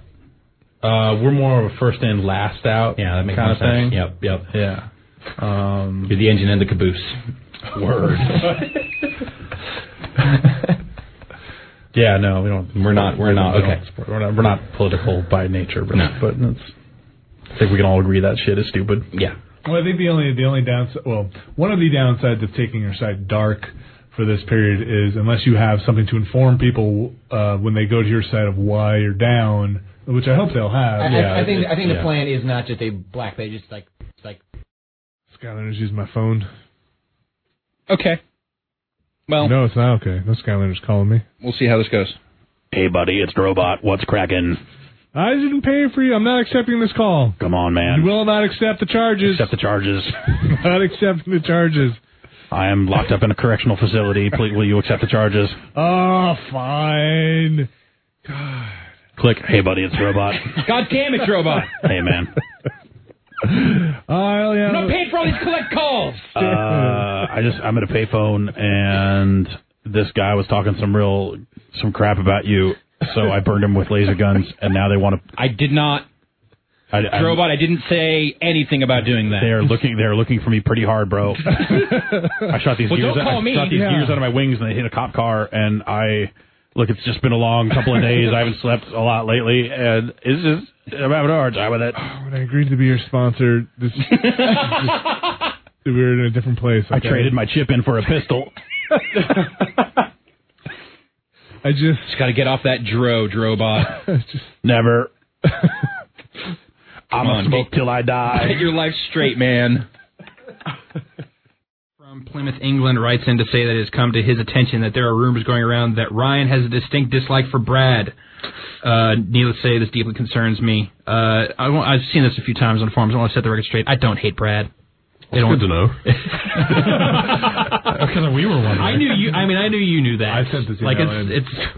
But like it seems like any time there is, some verbal horsing off on microphone, be it on a quick look or on the podcast, people read into that and thinking, man, he really hates him. Well, I don't know. Wasn't it like on Friday? Weren't you talking to Sarah, and then didn't you text Brad, "Fuck you, Brad"? No, I believe wasn't there. I believe that I said "you ain't shit" was the text, and then I believe I followed it up. And then he came back to "I am" and reiterated. Then I'm pretty sure I followed that up. Yes, you ain't shit. You ate shit? No, you ain't. Oh. Friday, November 20th, 6:33. So it wasn't a warning. I believe that was just because Sarah was claiming that she was going to hit you up for a copy of Assassin's Creed 2. Yeah, she thinks that. Exactly. We tried to tell her that. Yeah, like, he can't. All right, last email, Brad. Last one. Just end this. Would you rather Oh boy. always be mildly itchy or always have to wear mildly damp clothes? Oh, wow. Could I do both? Always mildly itchy. Well, all right. Where's so the part where I launch myself into the sun? So let me clarify, Brad here. If you're always mildly itchy, can you never seek relief from the itch? Oh, I don't know. Because an itch, when you scratch, No, I think you can scratch. Good. It's just it's never going to stop itching. But will it feel good? Do I get different itches, or I don't think it. does it jump? I don't agree with you that it feels good if it continues to itch. No, but itchy requires you to do something, whereas dampness, you just got to be like, I'm kind of damp. Do they feel damp, or is it actually damp? No, they said damp. Does the dampness lead to a mildewy-like smell? I'm sure. Like, yeah, right? You can change your clothes. But they're also going to be damp. Right. Yeah. But you can change them. I think eventually you'll just get trench foot. Yeah. All over your whole body. Yeah. French body. I bet you get used to the itchy. Like, you may be... I don't know. Think about this, Dan. No. You may have been itchy when you were a newborn, and you just got used to it. Yeah, we're all itchy. You're all the time, itchy. man. You just got used to the itch. So I have incredibly easy to irritate skin. So I am actually a little bit itchy. Not all the time, but a lot of the time. You don't get used to it. But if you were all the time... Like, the pain in my life, I've just gotten used to. Uh-huh. And, like, you just live through it. Yep. It never goes away. You're talking about the basic level of human suffering that we all endure. But here and there, everybody's on a different level. You just get that's the itch, the yearn. That's life. But have you ever had like an allergic reaction to a medicine and it causes you to itch for hours? It's the worst. Have you ever eaten Taco Bell? Yes. And you break out in a cold sweat because you knew you just ate garbage? No. Imagine that. Remember who you're asking. Do you guys want to talk about Taco Bell? No! Vinny, when was the last time you ate an entire bucket of Kentucky Fried Chicken? 4 years ago. Okay. They said they miss you. KFC? Yeah. KFC? Dan, do you eat like KFC? Yeah. In fact, the Taco Bell I go to has a KFC in it, so I'll get a side of macaroni a lot of the time. Could you eat that for 5 years? Yeah. That macaroni is real good. Yeah, it's real good. I think potatoes and gravy. I think we plumbed the depths of what Dan is willing to do for 5 years. Taco Bell, I'll believe. The KFC. Extra crispy? Yeah. What if it were a bucket for every meal? I don't need that much KFC. No, but I mean, I'd be able to put up with a bucket for every meal. Yeah, we can't. I'd go with the no KFC. All right, stop. We can't do this again. Because I want to see this. How much money was this? I need this. I need this. You guys work this out on your own time. We got to get the hell out of here. There's no working any of this out. Bombcast@giantbomb.com? I mean, you get. Or should we just switch to Tumblr? I don't know. Original recipes where it's at with that stuff. Keep emailing. Keep Tumblring. Like the skin comes off. There's just goo under there. Yeah, it's goo. It's that like goo. It's like they glued it on. I'll get like a 2-piece. You talking about that goo life? Yeah, I'm about that goo life. Yeah, you know, but I don't like eating meat with bones in it. Oh, you're missing out. God. If you could fill an in-ground swimming pool with their biscuits, I would jump in it. Yeah, okay. Well, yeah, of course you would. That'd be fun. That's like a bowl pit, but with biscuits, man. What are you wearing? But they're so fluffy. Yeah. Nothing. Naked. But then how do you know? I'm feeling the butter and like everything around me. I want to become one with the biscuit. Those biscuits are. I want to commune with honey. With honey. So are you saying you want to join the Limp Bizkit fan club? Because that's what it sounds like. It sounds like you're professing yourself. Yeah. Fred Durst. You want to keep rolling. Podcast@giantbomb.com. He's talking about my generation. Yeah. Is that where I can send an email? Yes. Can I ask about Taco Bell? No. I'll be loving this Taco Bell right here. I'm just gonna run I'm gonna run a perpetual filter on emails that contain the phrase Taco Bell. I bet you couldn't eat a taco every day. Vinny! Let's get out of here. What are you talking about? This podcast is over. We should have we could do this. This is within our means. We could totally do this. One taco every day. Do you want to make a bet? I will make a bet. I will sign paperwork. For 5 years? I will sign a 5-year bet. And you have to stream it every day. I can Periscope every taco I eat for 5 years. I'll do it. Guys, what if he wants to go on vacation somewhere? I'll make it happen. If you don't Periscope the taco, it doesn't count. Yeah, I would genuinely sign paperwork on that. That's like $1,000 bet. Video is. Oh, that's too much money. $1,000. You don't have to pay for 5 years. I know, but you said you do it even without money. That's only increased. If you really could do it, you do it for free. We don't need to If you really love Taco Bell, you would eat it for free. I wouldn't get tacos every time. I never get tacos. Once there's money involved, it has to just be a generic. We can't say Taco Bell bet. All right, like I said, you guys can work this out. All right, we'll work out the details. If you want to, yeah.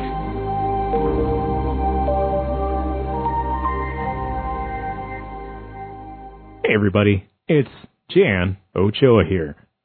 Also, hello Ben, this is me, Jan, giving my favorite memory of the Bombcast.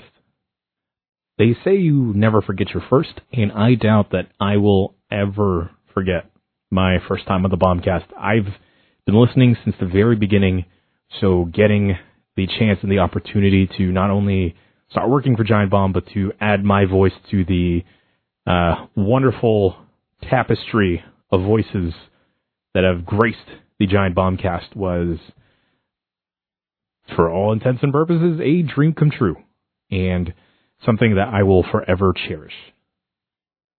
But while we're strolling down memory lane, two of my favorite memories that immediately come up to mind is actually a more recent one, where Ben had scared the ever-living poop out of Jeff with the infamous Ghost Cup. Man. Let me ask you these. Let me ask you 3 questions here, and you just say yes, no. Ready?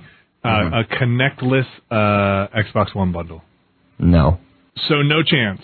It doesn't sound like anything's going to change tomorrow. No. Nothing. No. I mean, I still think there might be No. Okay. Don't you think it's a little premature to be making these kinds of predictions? I mean, we're really close to the April NPDs. Don't you think you would like to see the context of the sales figures before you really put your foot down on this? No. It doesn't sound like anything's going to change tomorrow. No. I mean, I think it would be fascinating to watch two companies like duke it out at the same price point. I mean, no. The two media giants pissing in the wind in front of the media. No. I think that's a little offensive. I don't know, Patrick, do you want to walk that one back maybe a little bit? No. Okay. I mean, you could say what you want. Pissing. Are you aware that your views represent all of Giant Bomb? I don't find that particularly interesting. Are you aware that there's an article on our site written by you proclaiming that Kinect has been dropped from the Xbox One? No. What if I told you that there were? No. I can see it, Patrick. It says your name right on it. No. Patrick? No. This news broke. No. No, it did. Pissing? Nope. No. Yes. No. Yes? I don't find that particularly interesting. No Connect 399. No. Patrick, do you have anything else to say? It doesn't sound like anything's going to change tomorrow. Okay, well, let's move on to the next question. How would you describe Dave Lang? Giant, pissing in the wind in front of the media. Okay. A price drop for Xbox One. Does a bundle count? In Allentown, Pennsylvania, says, hey, Giant Bomb, what's the best type of buffet? Chinese, pizza, or the one that just have dinner foods, ham slices, turkey, mac and cheese, mashed potatoes, etc.? Bellagio. You say Bellagio? Does that count? That's that seafood one, isn't it? It's everything. Okay, it's in everything. It's just it's high a standard end. Vegas hotel. But okay, let's not talk. We're not talking specific. I really like Cliff House. Chinese is I don't Sunday know if brunch. that's expensive, and you got to wear slacks for that. Again, you guys are getting too specific. Chinese is always of questionable effect on your health. But a pizza buffet will be so short-lived. Like, that's doughy. How far could you really go down on a pizza buffet? There used to be a place. Let me tell you a tale, Vinny. There used to be a place. Really bad, dark place in Roanoke Park called Paradise Pizza. All right, paint me this picture. This place is long since closed. I think there's some a health club there. Club there now, which is just like reversing the bad mojo that was created. It was attached to the Q-Czar. It was attached to the laser tag place. So you could go play some laser tag or some bad arcade games, or you go to Tube Town, which was also attached. What happens at Tube Town? It's just like, those like hamster tube things that you put kids. It's like McDonald Land, but huge. Does it smell? And there's lots of ball pits and stuff. Oh wow! It's kind of like indoor bounce house plus all that other dumb stuff. Sanitary. Yeah, lost children in there forever, souls. Yeah, absolutely. There's definitely crazy. That shit was haunted, no doubt. Max Payne 3 level taking place. So in this Tube Town. clearly a high quality eatery that would be directly attached, and I mean like the same space, not just like it's next door to it. Yeah. Like you walk in through the Q-Czar door and then you make a left and go into tiki-looking area, shitty tiki-looking place that was also a running sports bar. Sorry, I'm going to interrupt you. I got to take off. Bye, Brad. I got to get back to Final Fantasy. All right, have fun. See you. Cast Firaga. I am, but you still got me. I'm still under the spell. Okay. Yeah. All right. So this place, one night a week. Thursday nights? Eventually they expanded it to like 3 nights a week. Oh, but Thursday was the night. I had quit. I had broken the shackles earlier than that. You guys kept going after I had bowed out. But it's a place that one night a week, you put down some money, all you can eat pizza. What kind of pizza? But it wasn't a buffet style. It was just like order up. And keep ordering. So we were ordering 2 large pizzas, and then as soon as those would show up... There were 3 of us sitting down usually. Yeah, usually. Sometimes a 4. Team of 3. Sometimes you'd have some extras. 2. Sometimes 2. It was not good when Never it was won. 2. Never won. Never won. Never won. No. Not on my watch. You get pictures of soda? Yes, pictures of whatever. Pictures of soda. They were expecting to make it up on the beer, but we would get soda. Sometimes I would order a pitcher of beer and then just drink out of the pitcher. Yeah. Make like I was in Midnight Madness. Say that a lot. So yeah, the 2 pieces would show up and you would immediately order 1 more. Because you needed it in the chamber. Because otherwise you'd finish that first one, or finish the first 2 between the 2 of you, and then you're waiting for the next one, and then your fullness starts hitting you, and you're like, you can't do. So we were, maximizing our health degeneration in this. Pizza, right? Yeah, chaining pizza combos basically, but not combos. Infinite combinations. Yes. And you wouldn't eat the crust because you're like, no, that's just more dough. I always ate the crust because I like the crust. You gotta stay off the crust. You gotta stay off that crust, son. That's how you lose. And I got crust and I got crusted. And then the weird epilogue to all this is that Jeff ended up living with like one of the waitresses. All three of them were girls that we met from this awful pizza place, from our awful pizza eating habits that almost killed us.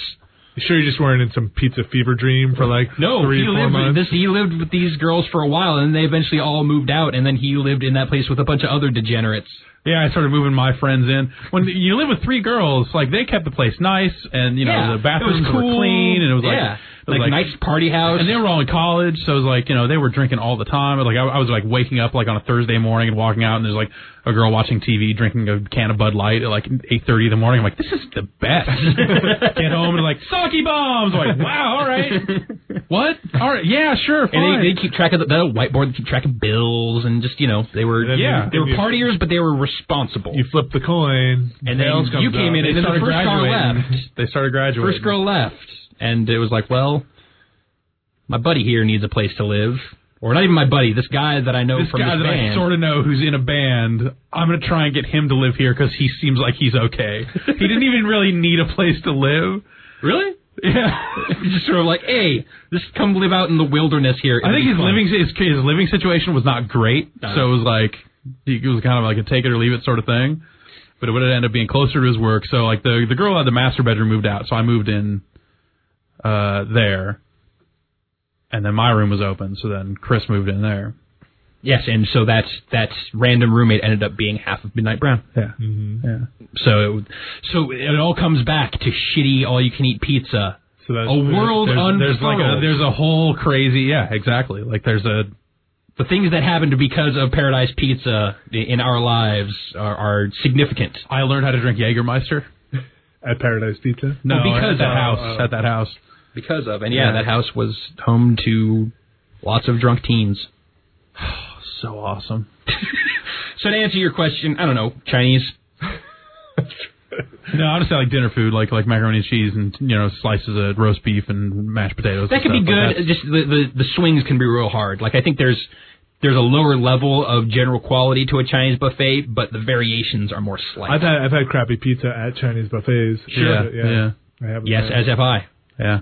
As have I. No, I'm taking I think there's a less variation at the dinner place. Like, when they're just carving meat off a big hunk of meat. This dude sitting there kind of dressed up like chef, but he ain't no chef. He's got tattoos on his hands and shit. So no. That's my favorite. Vinny? I don't know if I've been to this dinner style. It's just like, hometown buffet, just like Vegas style buffet, like they've got that same type of stuff. Yeah, sure, they got fried chicken, but it's just like they've got the carving station, so it's like the wait online. Yeah, they've got like fried chicken and they got salads and they got it's just like regular salad bar dinner food. I feel like the Chinese food umbrella fits so much of that stuff in really bad quality. Right, yeah. Like I like a Chinese food buffet that has French fries and pizza. Yeah, totally. Yeah. And like fried chicken sometimes. Right. And like, yeah. But that stuff is never like of the same quality as going to a place that dedicates like we got all these mashed potatoes, come and get some of these mashed potatoes. Usually and I like to do when I get out. Well, see, I think we're getting into some weird like I think if we're going to say Chinese buffet, we have to like say Chinese food at the Chinese buffet. There are definitely Chinese buffets where they pack in, so it's like, well, it's not really a lot of Chinese desserts, so we got all this green jello. I like the Mongolian barbecue. You want to go like do up a bowl and have them throw it out there and work it around with the sticks. Like that's a buffet technically. I guess it's kind of a buffet, sure. Yeah. And that place also then has the half-ass Chinese buffet attached to that. But all that stuff went so far downhill in quality when the ownership changed. Yeah, it's too bad. Yeah. Pour one out for the game. Cottingtown Mall, man, it's got nothing now. I think we've talked about buffet before, and I'm off my game. I can't really. Jeff and I over the Christmas break we went to that awful soul crushing buffet experience, and I don't think I need to eat at a buffet again. I've never really had long time. That kind of sadness that a lot of people have of like, oh man, I've gotten old until I've gone back to a buffet. And so that was we realized like, no, man, I can't do this anymore. That's the thing. Like I look back to the pizza era of just like, dude, we ate 4 large pizzas and there's 2 of us. That's bad. That's super bad. But then it was like, that's badass. It was like, nailed it on these pizzas. Fuck you guys.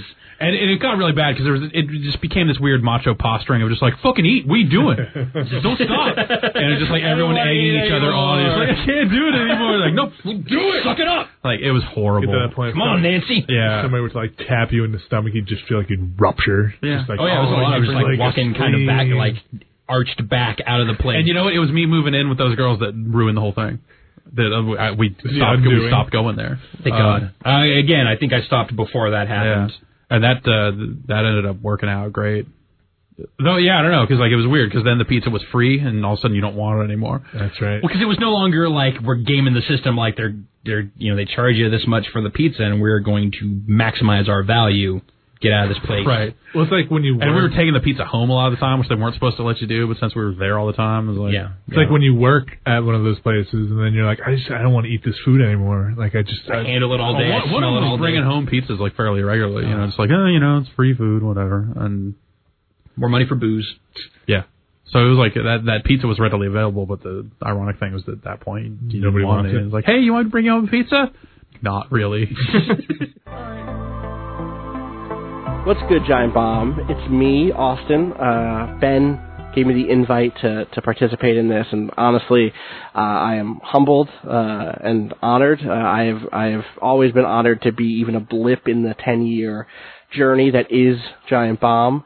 And I guess the idea here is to share some stories, and I feel like a lot of stories are already known because they took place in front of the camera, the way that we stumbled into like Contradiction Spot the Liar, or the way that Project Beast turned into something really special, or even things that were like pretty much public knowledge, like the way in which Vinny's prized desk fell apart not in front of the camera, but only a couple of days after we got it. I remember walking into the studio and seeing his face, and he was just devastated as it cracked in half. We'd been sitting on those terrible stools for so long. He was so excited to get us a proper desk, and then it was just busted. But I think the stories that really appeal to me are the ones that happened off camera. Things like the fact that in the middle of my first interview at the company with Vinny and Alex, we somehow stumbled our way into like a 10-minute long bit about time travel that I think ended with me hiring myself. I think it was a bit. I'm pretty sure it was a bit. There's a lot of stories that for some reason or other have to do about travel. Right? A lot of stories in cars and hotel rooms and airports. And I don't know if that's because those are time spent at conventions like E3 and PAX, or if that's because, when you're in a tight space like a car, you find a way to make some interesting memories. I feel like one of the best things about being part of the Giant Bomb family is the way that they can transform moments that would otherwise be sad or melancholy into something special. We were driving up to PAX East, me and Vinny and Alex in his car, and Prince died. It was the year Prince died. And I remember, we had a kind of a sad conversation at first about the loss of such a great artist. And we had a great conversation about, who is the Prince of this generation. But with Vinny and Alex in the car, like, it wasn't long before we were talking hypotheticals about aliens and about demons and about all sorts of weird potential cyborg wars of the future.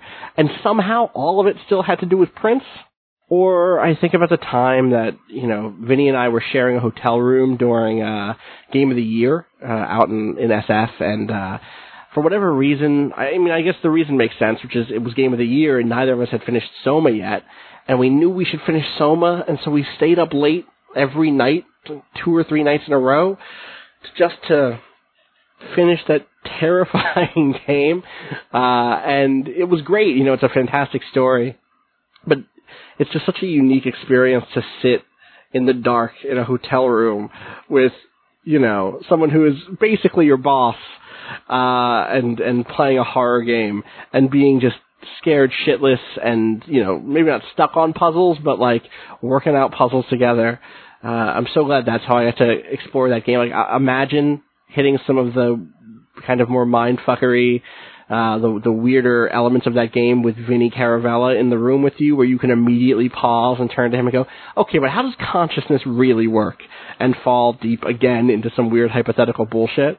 That whole trip was great because it was the first time that I'd really gotten to spend with some of the West Coast folks. It's one of those things that's like, we talk all day, but we see each other at conventions, but it was rare that I got to actually hang out with a West Coast team. And it was such a great time, and they were so welcoming. I think about the time that Jeff was willing to let me do a knife show bit with him over I want to say it was like a Mixler stream or maybe a Periscope or something, but that was really fun. And then the last night of Game of the Year, I mean, the thing you have to understand about Game of the Year is, like, it's a battle, and it's often a battle against each other, but also there's a sense of it that's like, you're all just fucking in it together, and you're exhausted together, and everyone's putting in the same hours, and it just sucks. It's beautiful. I love it. But you leave the other end, and you're just beat to shit. And so we went to this little hotel bar nearby, and however it wound up happening, it was like, you know, a cool winter evening, and Drew and I, shout outs to Drew, wound up next to this fire pit, and he was just like regaling me with information about, I don't, Soviet tanks probably, spies. I don't remember. We had an incredible conversation about the German language, I want to say. Drew, if this is right, you let me know. And it was just one of those moments where, even though Drew and I had only ever spent, you know, a week, 10 days in the same place, the conversation we'd had online and that 10 days was like special enough to bring us really close together and help us be super tight. And that's why, like, ever since then, you know, I've moved on, and Drew has moved on, obviously, too, but it feels like once you're part of the family, you're part of the family, right? I ran into Drew just at this past E3, and we got lunch together, and I think he told me about going to Mongolia. He was about to go to Mongolia, and I told him about some cool card games he should play. And, you know, every time I see anybody, every time I see Jeff or talk to Brad, or it's we all have each other's backs. You know, I have worked in a lot of places. I love my team over at Waypoint. I truly do, and I have their backs and they have my backs. There was something about Giant Bomb that really, truly felt like us against the world, and I've never felt that same thing anywhere.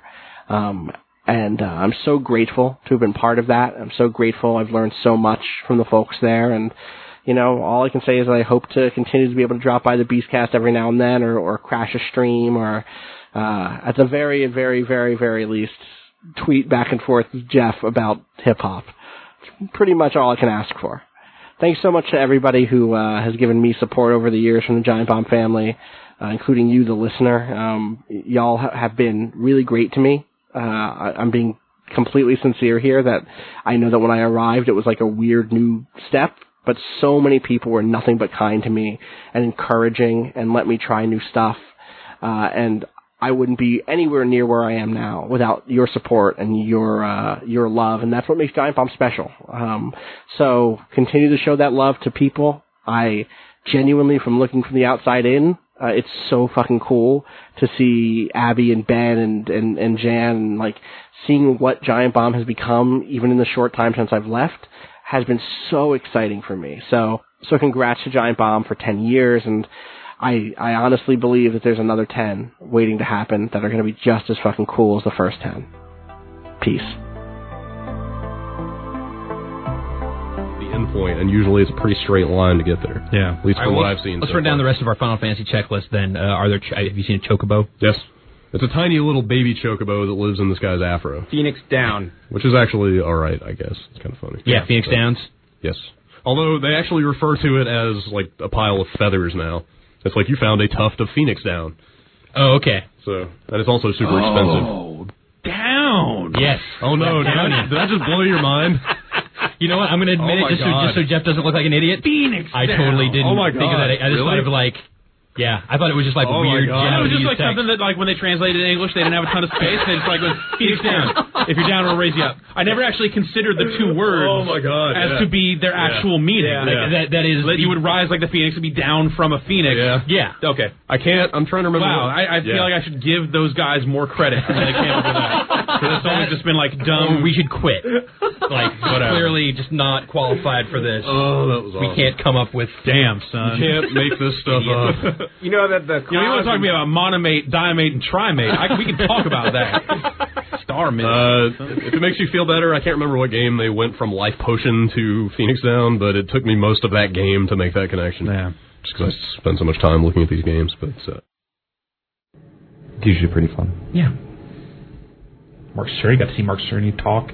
Yeah. See Richard Garriott talk about going to fucking space. Right. I haven't seen Mark Cerny. He's got a documentary coming out real soon. He does. I saw a trailer for it. Is that not out yet? No. I thought people said it was on Netflix.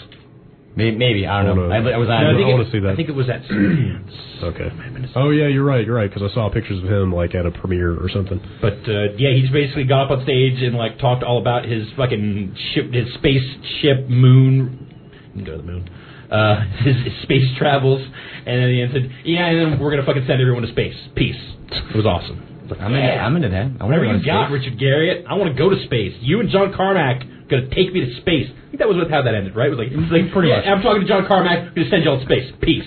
Everyone went, yay! Fucking dropped the mic and took off. Rocket legs. With these two thin little rat tails. They get in their rocket, and that's how the movie ends. Yes, his rat tails get into their own personal rocket. God. I think it's only at the one, doesn't it? No, it's two. Really? It was at least at Dice. It had multiple. But I wouldn't give for just one rat tail. The motherfucker's got two. Flaunting it. Oh, jeez. He's been to space. Yeah. He created Ultima. So he got his has two rat tails. So he got his other rat tail. It's a castle. It's a space rat tail. He built a castle in Austin. Oh yeah. It's like Dark Phoenix. It's gonna come alive. And did he blow all of his money on that, or okay? The castle or the trip. Something that he said during Dice was like yeah, at this point, basically, just, game development is funding me going to space, and once I ran out of money, got to go make another game so I can get to space. That's it. I love that single-minded determination. There's something to that. And that man, Fabula Rasa, going strong. Well, now he does social. Whatever. He went to space. Right? Yeah. So he will always have a leg up in any argument. I went to space. Was he just high orbit or was he space? This is a space station. Probably. Yeah. Or like low orbit. That's low Earth orbit. Isn't it? Oh, okay. Yeah. Oh. What's his agenda? What's he doing up there? Well, his dad was in NASA. Yeah, his dad was an astronaut. Do you need something other than just, I want to go to space? What's my agenda? I want to go to fucking space. What do you want to do up there? I don't know, be in space. I want to build a giant laser. There you go. Yeah. Is that what he's making That's why Jeff's not allowed into space. I want to pioneer a program by which we launch all our garbage directly into the sun. And why don't we do that? It's probably too expensive, right? But what happens when the first rocket explodes and garbage goes everywhere? It goes into the sun, right? It'll just keep going into the sun. On its way up? Yeah. Oh, whatever. Rockets are fine. 15 miles in the air, it blows up. Cheap disposable rockets that we can get into out of Earth's atmosphere, pointed directly at the sun. No more dumps. No more landfills. This is my platform. Launch garbage into the sun. Brad, this is why you launched out of Florida, so that if it explodes, no harm. Just still looks like Florida. Still Florida. Lands in Florida. It's a wash, whatever. You know, it's easier the closer tough. to... What a tough podcast. Why are you all over the place? Florida. We're talking about Prince, though. Prince gets his propers here. Do you know it's easier to achieve escape velocity the closer to the equator? That's why we launched from Florida and Texas. I didn't know that. Yes. Because I also watch From Earth to the Moon. Yes. Is that in there? Which, if you haven't seen it, you should watch that. That's really good. Because it'll all burn up before it even gets to the sun. It won't even get close. Exactly. Just burn up all the garbage. So why bother? Who cares? Just launch it in any direction. Launch it in You'll never see it again. Direction. I can see some environmentalist being like, what if it lands on an alien planet and then we're dicks? Well, space environmentalists would burn up entering that atmosphere. Maybe. Well, the velocity we don't know anything about their atmosphere. I imagine the environmentalists would be more peeved about the rocket fuel burned to get this garbage into space. What's better, though, burning some rocket fuel or filling the planet with junk? With dolphins choking on six-pack rings or some rocket fuel? I can see your attack. Way to pluck that gem out of the fucking 1980s. The six-pack ring. Remember when every six-pack ring? This is still a very serious problem. Not everyone cuts their fucking six-pack rings. How many fucking sodas come in six-packs with the rings on them anymore? They still sell them all over the place. What are you talking about? We can go get a six-pack right fucking now. Yeah, dude. I thought they all come in cardboard now. Go to a 7-Eleven and buy a six-pack of beer. They sell it like a six-pack of beer. Do they? Yeah. I thought they cardboard. Plastic rings? Yeah, still. The last six-pack that I saw was like they started like shrink wrapping them into the six-pack. There's some of that. Yeah, there's some of that. Those 3-pack of tall cans of Budweiser. Yeah. You're right. Those are all totally right. No, you're right. I'm surprised those rings aren't made out of corn at this point. Well, they might be. Yeah. They're made out of dolphins. Everything's made out of corn. Yeah. Dolphin corn. It's dolphin corn. All this is why we need a space elevator. So you just take the elevator up to the sun? Yes. I would accept, you know what? Rocket would be more fun. I would accept a space elevator. You take a space elevator to the space station, then you just go outside and throw it at the sun. It's going to make it like, take this, you asshole. SPF, fuck you. I like the idea of throwing garbage at the sun from space. I also like the idea of like $1 million trip to just hurl a styrofoam cup at the sun and then go back down. Done. Take a picture. Woo. All right, let's go back down. I think I'm done. That's it. That's all I could bring with me was that one piece of garbage. It's like Tabula Rasa 2. That was maybe not the most effective use of my energy or my space time. Of everybody's time, of NASA's time. It's either that or build a Mr. Fusion. Yeah. That's the only solution. 2 options. Throw the garbage into space. Gerstmann at 2012. Or build Mr. Fusion. These are the 2 projects I will fund if you vote for me. The only 2 projects. So you're saying you did the only 2 projects, and once one of them is successful, you're shutting down the other? Yeah. So there's a little competition? Well, yes. So it's like, hey, get your shit together, both projects, because we will axe your ass. The Mr. Fusion would get us to space on its own, I think. Well, then you could just power the rockets by Mr. Fusion. Then you're using the garbage to burn as fuel. Then why even send the rocket? Exactly. We didn't think this through. No, I'm saying then you're taking people into space because whatever. Yeah. And then you're throwing people at the sun because they're prisoners. There's way too many of them. Yeah. Because that's the other part of my project. That's the dirty. No more prison. Oh man. I'm rescinding my endorsement of you. Are you a criminal? Are you afraid you might get launched into the sun for being a murderer or a raper? Because those are the sorts of people that deserve to get launched into the sun. No, because I want to see more Kevin Bacon movies. All right. Well, he's got to finish his trilogy of child movies. Burning up in orbit. Hurling him into the sun because you think he did some bad stuff. It's because you saw Sleepers on HBO. That guy did horrible stuff. To the space station! The space catapults! Take him to the murder slingshot! Very direct, to the point name for the device. Yeah, well, you don't want to misunderstand. You don't want to make it sound like a cool thing, like, ooh, space slingshot, let's go. I want to go up there. Like, no, it's not. It's like how in my mind, the space slingshot, everybody hopes he just made it to the sun. Can't see him anymore, just assume he made it to the sun? Well, or he'll make it to the sun eventually. Or he made it out of Earth's atmosphere. Would it be cruel and unusual for you to not launch him with some oxygen, so you can see it go down? I mean, how's that work? Like, he's probably. Do you want him to get sucked into the vacuum of space and killed, or do you launch him with the sun and let him burn up? So like in a spacesuit, so he's protected until he. Yeah. Jeff, here's the thing: the sun is super far away. Right. I don't think he would survive just a All right, sub-light-speed velocity trip. The space slingshot will shoot you fast. You have to save that for your second term. Okay, all right. Come on. You gotta have some sort of carrot on that. No, the second term is when it goes below murderers and is just more undesirable. It's just like political prisoners. We ran out of murderers, so this guy who ran against me in the elections launched him into the sun. Well, best of luck to you in your campaign, Jeff. Thank you. We're doing quite well. And, I hope you think of the children. Have fun at DICE, I guess is the moral. That's where he's going to announce his platform. Yeah. I have just patented the ability to yell skulls at your iPad, and then vodka shows up at your house. I am working on all new technology. If you pour vodka on your iPhone, more will show up. It's like you take the last drips of your vodka, just pour it on there. It detects that this is the bottom of a bottle, mostly backwash. Gotta make a fucking vodka sacrifice here. Get a lot. Exactly. Yes. Sacrifice vodka. That sounds a little easier than this yelling thing. I might be in on some of that. All right then, great. Yeah, the yelling thing, don't worry about it. The yelling thing, the guy that made that's getting launched into the sun soon. So. I wouldn't put any money on that one. You didn't hear it from me. I'm going to need some more vodka for that. Let me pour a little out. All right.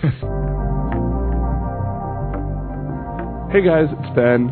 Just wanted to pop in and say, first and foremost, thank you to all of the listeners out there, the fans who not only submitted clips, we got dozens of clips from all throughout the Bombcast's history, 10 years ago up until as recently as this year. So thank you. If we would have included everyone we got, this show would be unmanageable in length. But thank you for those of you who took some time out of your day to share your favorite memories with those who have a fondness for it or those who want to hear these things for the first time. And also just thank you to everyone for supporting the show. It means a lot to us. to have such a passionate fan base, and I know what it's like to be a Giant Bomb fan. I've been following the site since its inception, and about a year and a half ago, I found myself in this very studio, going from fan to crew member, and it was kind of surreal. I remember before my first Bombcast, I went out to this breakfast place, and I ate just the worst breakfast imaginable. It was chicken fried steak, huge plate of hash browns, bacon and sausage, eggs, and of course a huge glass of orange juice or something. So I felt sick coming in for my first episode, and I was already nervous. I was ready to sit back and say almost nothing, but little did I know Jeff and Brad were ready to throw me in, heat of the moment, and it was really cool. In retrospect, I'm glad they did it. It's been a year and a half now, and I feel like I'm getting the hang of things around here, and it's just really weird to be on the other side of it all, but it doesn't take away my enjoyment of it at all. And like you out there, I know how much Giant Bomb means to this world, and I'm looking forward to 10 more years of wonderful memories like the ones y'all have shared with us so far. So thanks again, and enjoy the rest of the show. Yep. Sony's got balls. Balls of steel. Big glowing balls. You know who else has balls? Don't. Peter Molyneux. Sure does. Vinny, have you seen this? Did you see this also? Peter's balls? No. Another big thing from, the countdown on the Lion's Head site finally counted down. You got to see Peter Molyneux's big, glorious, liver-spotted balls. Oh, come on. that was the revolutionary reveal. But then you really found out they weren't, and he was just lying about it.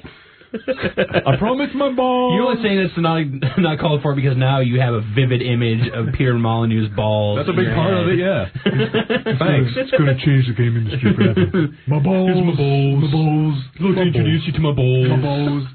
Guys, you can swing them to the left. They love you. You gotta love my balls. Ball hangs a little bit lower than my left. One of my balls could die. I'll never come back. How you treat my balls will impact the rest of the game world intrinsically. Moving on. Please move on. You can shave my balls. I can tickle them. They love... All right. I can talk about Peter Molyneux's balls for a long time, but what I'd rather talk about... there's nothing I'd rather talk about right now than Peter Molyneux's balls. Is that in the fucking App Store? Because I might upgrade to... There's a free... it is probably... If you're running Windows 8, you could probably get it right now. Really? Okay. But I believe Gameloft put out a free-to-play Uno game. Really? Yeah. How did I not know about this? I really love Uno. Uno's great. Yeah. It's 360 Uno is genuinely one of my favorite video game memories ever. Yep. Yes. The early days of the Xbox Live Vision camera. Yeah. And the stupidity. Yeah. Man. It's such an amazing fucking use of all of that technology. Yep. One of my hanging out playing Uno. One of my first games, I played against a masturbating Spider-Man. That's a really good full outfit. Yeah, I know we've probably said it on this podcast 9 or 10 times over the years since it happened. Yes. But this is a constant refrain with us. But the time that I played late at night and saw two Canadians on a couch doing just a mountain of cocaine while talking to another Canadian dude about getting more cocaine, or hey, you want to come over? It's a guy and a girl, and the girl was just fucking out of it. And just laying there, very sleazy looking scene. And then the guy was like, "Yeah, why don't you come over, man?" And then they realized that I was sitting there in the game watching them, and then everyone ghosted. I had my camera pointed at the ceiling in that particular case, so they never got a look at me. But And it's just like the story developed a much harder edge than I expected it to. Like I expected the typical bong rip element. No, which it was like that's all. Just a coffee table with like a lot of fucking coke on it. Like big old giant bong rips is all fun and games, but once people are doing fat rails, all of a sudden it's like this is the transition from soft drugs to hard ones. Yeah. You're like, wait a minute. This is the future. That's a Schedule 2 substance. What's going on here? Yeah. Uno. It's pretty good. Uno is great. Hopefully Rise of the Tomb Raider will be just as great. I wish that all of the subsequent releases of Uno had like the Project Gotham Racing deck in it and the Anniversary deck and like all their weird rules that those came with. Yeah. Street Fighter card back. That's right, yeah. For Project Gotham, didn't like rev an engine every time you dealt the card? Totally God did. damn it was fucking awesome. And and when it was when the Anniversary pack was played, it was like the 20th anniversary or something. Or 40th. Yeah. So whenever a 4 or a 0 got played, fucking, it would, and party noises would it was happen. like confetti or something, right? And you were like a lot of cheers, like, yay! Yeah, it was like you were having a party. Yeah, but totally. you weren't. You were sitting in front of an Xbox with 3 other people who were doing the same. Yeah. And that was like a party. Is there any reason that couldn't be played right now? No. Server's still up and everything? Should work. Fine, like the camera should work, right? The camera should work. Yes. Okay.